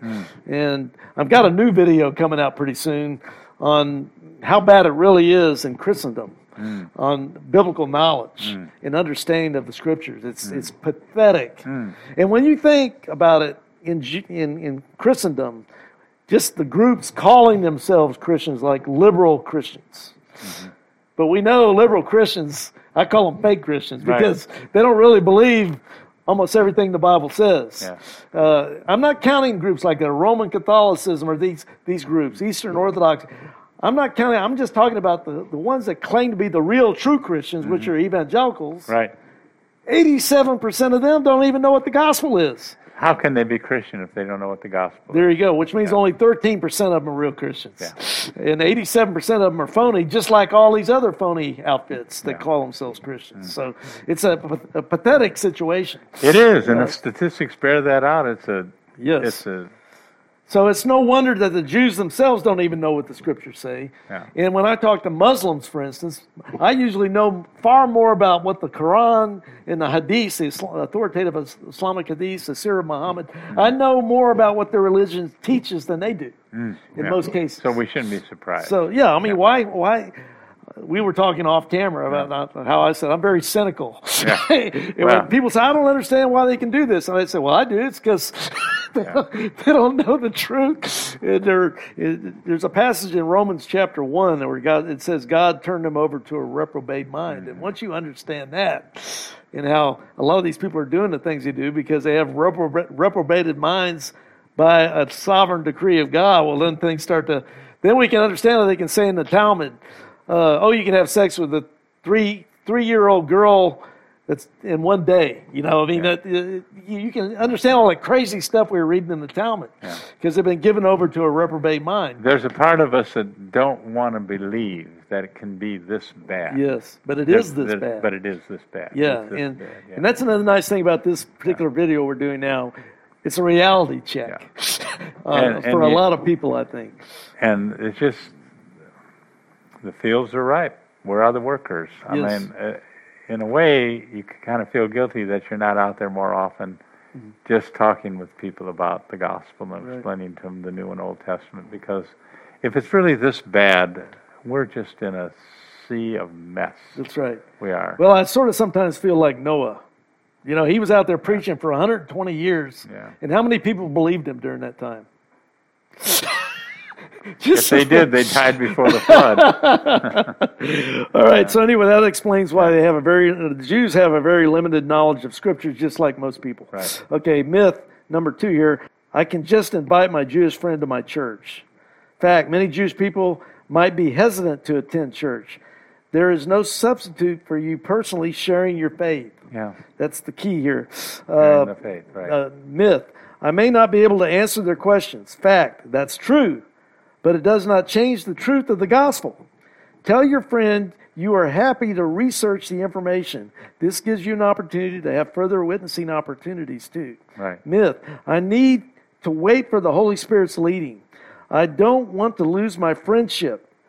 Fact. God has already told us we are to be His witnesses. Matthew chapter 28, 19 and 20. Go into all the world, preach the gospel, and so forth. If you are friendly and forthright, you will gain your friends' respect for genuinely caring, even if they don't agree to discuss the matter at length.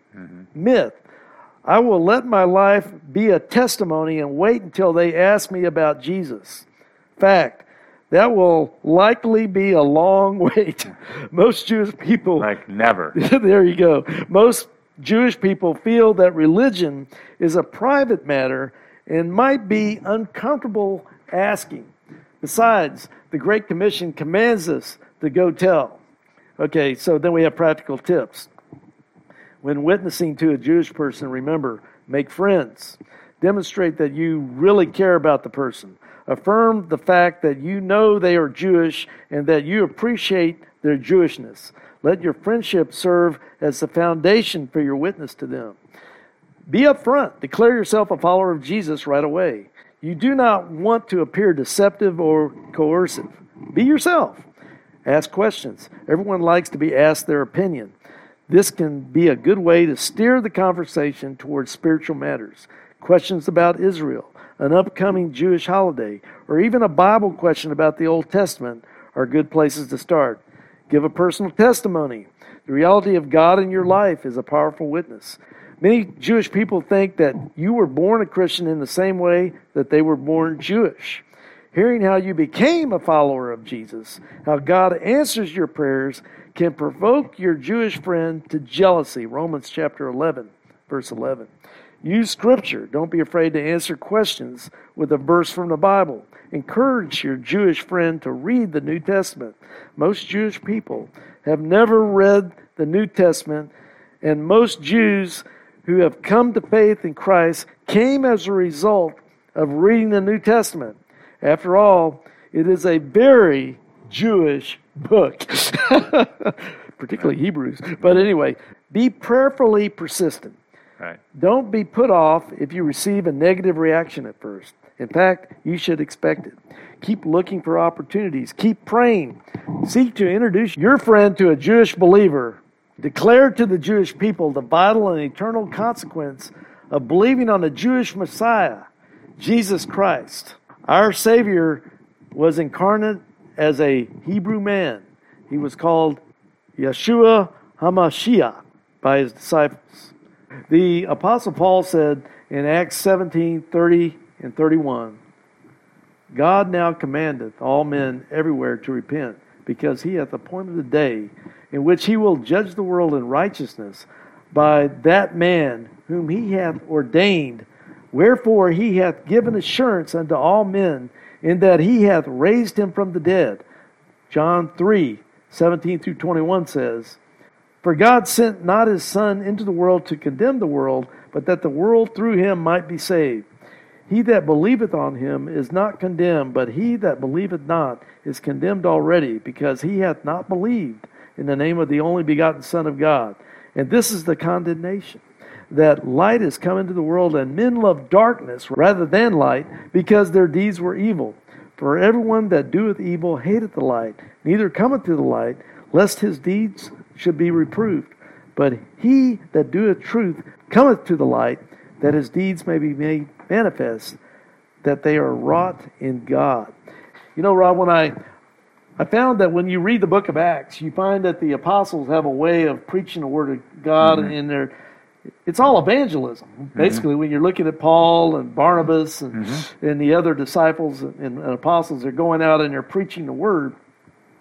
You find that they center on two main things. One, the prophecies of the Old Testament of the coming Messiah and how Jesus fulfilled those prophecies. And the other main evangelistic enterprise they engaged in is arguing for the resurrection of Christ from the dead. So those are your two main guns when you're preaching the gospel and evangelizing to the lost. Yeah. So these messianic prophecies really play a big part in proving the true identity of Jesus. So this chart here that the people can see at home on their screen shows important messianic passages. It shows the Old Testament prophecy like we see here, Messiah to be the seed of a woman. That's in Genesis 3:15, and it's fulfilled in the New Testament in Galatians 4:4. The Messiah to be the seed of Abraham, Genesis 12:3, 18:18, but in the New Testament we see it's fulfilled in Jesus in the passages found in Luke 3:23 and 34, and also Matthew chapter 1, verses 1 through 2. And I could go on, but I'm not going to read all these, but you can freeze frame your screen and see all these important Old Testament prophecies about the Messiah, and then the New Testament showing how Jesus fulfilled all those prophecies. Good stuff. Oh yeah, and that's part of the key to evangelism. With this, Rob, I'd like to turn the floor back over to you to conclude the show.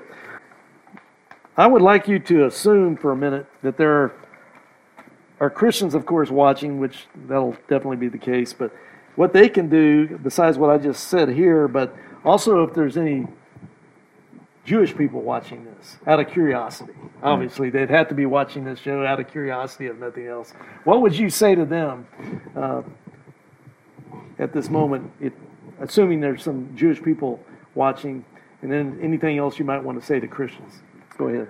Well, I'd like to say to Christians, carry the gospel into the Jewish community, because they have been inundated in many cases with an overwhelming amount of instruction from their rich history and background and everything that the Talmud has said. I'm pretty certain that most Jewish people today have not read much of the Talmud or have not been taught much of it, but it's there, it's part of your heritage, and it continues to be built upon, even with this new translation and new commentary on it.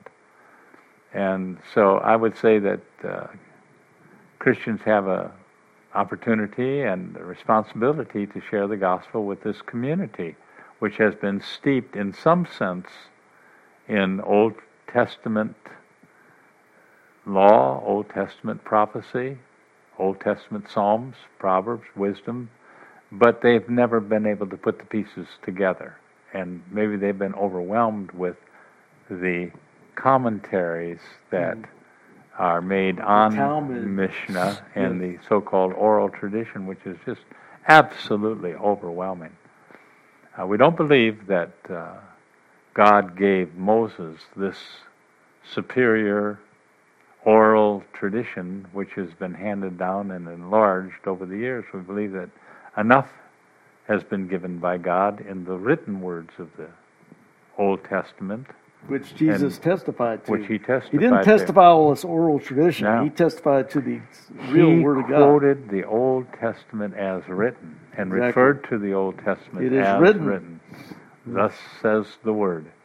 And as far as the Jewish community is concerned, it's hard to know where you stand when it comes to the three categories of Judaism that we have discussed. But all three of them are the antithesis of biblical Christianity. And I think you know that. I think you've probably been raised to understand at least that your religion stands in opposition to Christianity. But we would ask you to take a closer look at the Old Testament and the prophecies of the Messiah and the fulfillment of those prophecies as written in the New Testament. And all we can do is ask you to take a look. And if you know of a Christian, sit down, talk about the Old Testament, talk about Moses, talk about David, talk about the great number of Old Testament figures that mean so much to us as Christians. Talk about the prophets, talk about Isaiah and all the major and minor prophets. And maybe, just maybe, you'll begin to understand why we Christians truly believe that Jesus Christ is the Messiah, the one promised, the one and only Messiah, the Son of God, who's come to seek and to save the lost, and by his atoning death has turned the wrath of God away from sinners like me, like Larry, and all those who have come to Christ in need of the one and only Savior. So have a look, and I hope the information we presented to you, although somewhat of a barrage, will be of some help, at least spur you to do further research in these matters. Thank you so much, brother, for that. I want to thank our viewers that hung on with us till the end of this program. You know, sometimes when you do YouTube, you know there's some people that only have a 10-minute attention span, right. Others have longer. Then do it 10 minutes at a time. but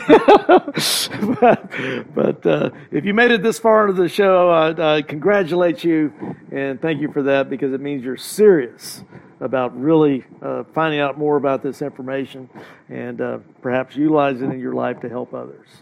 Well, with that, I want to sign off for Rob Zins and myself. I'm Larry Wessels with Christian Answers. I want to thank you for being with us. Join us again next time for another episode. And remember this, John 14:6, Jesus said, I am the way, the truth, and the life. No man comes to the Father except by me. Believe on the Lord Jesus Christ. He fulfilled all those Old Testament prophecies. Historical records actually back this up too, from non-biblical sources and things of that nature. That's a whole nother show right there, but I'm not going to get into all that. Anyway, Jesus is the way, the truth, and the life. Believe on Him, and thou shalt be saved. Acts 16:30-31. God bless. Bye-bye. If you like our YouTube channel, please subscribe by clicking on the subscribe button, and then by also clicking the bell above to get an automatic update whenever we produce another YouTube video for our See Answers TV channel.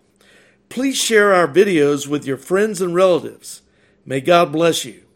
Only one life will soon be passed. Only what is done for Christ will last. See related videos by tapping or clicking screens.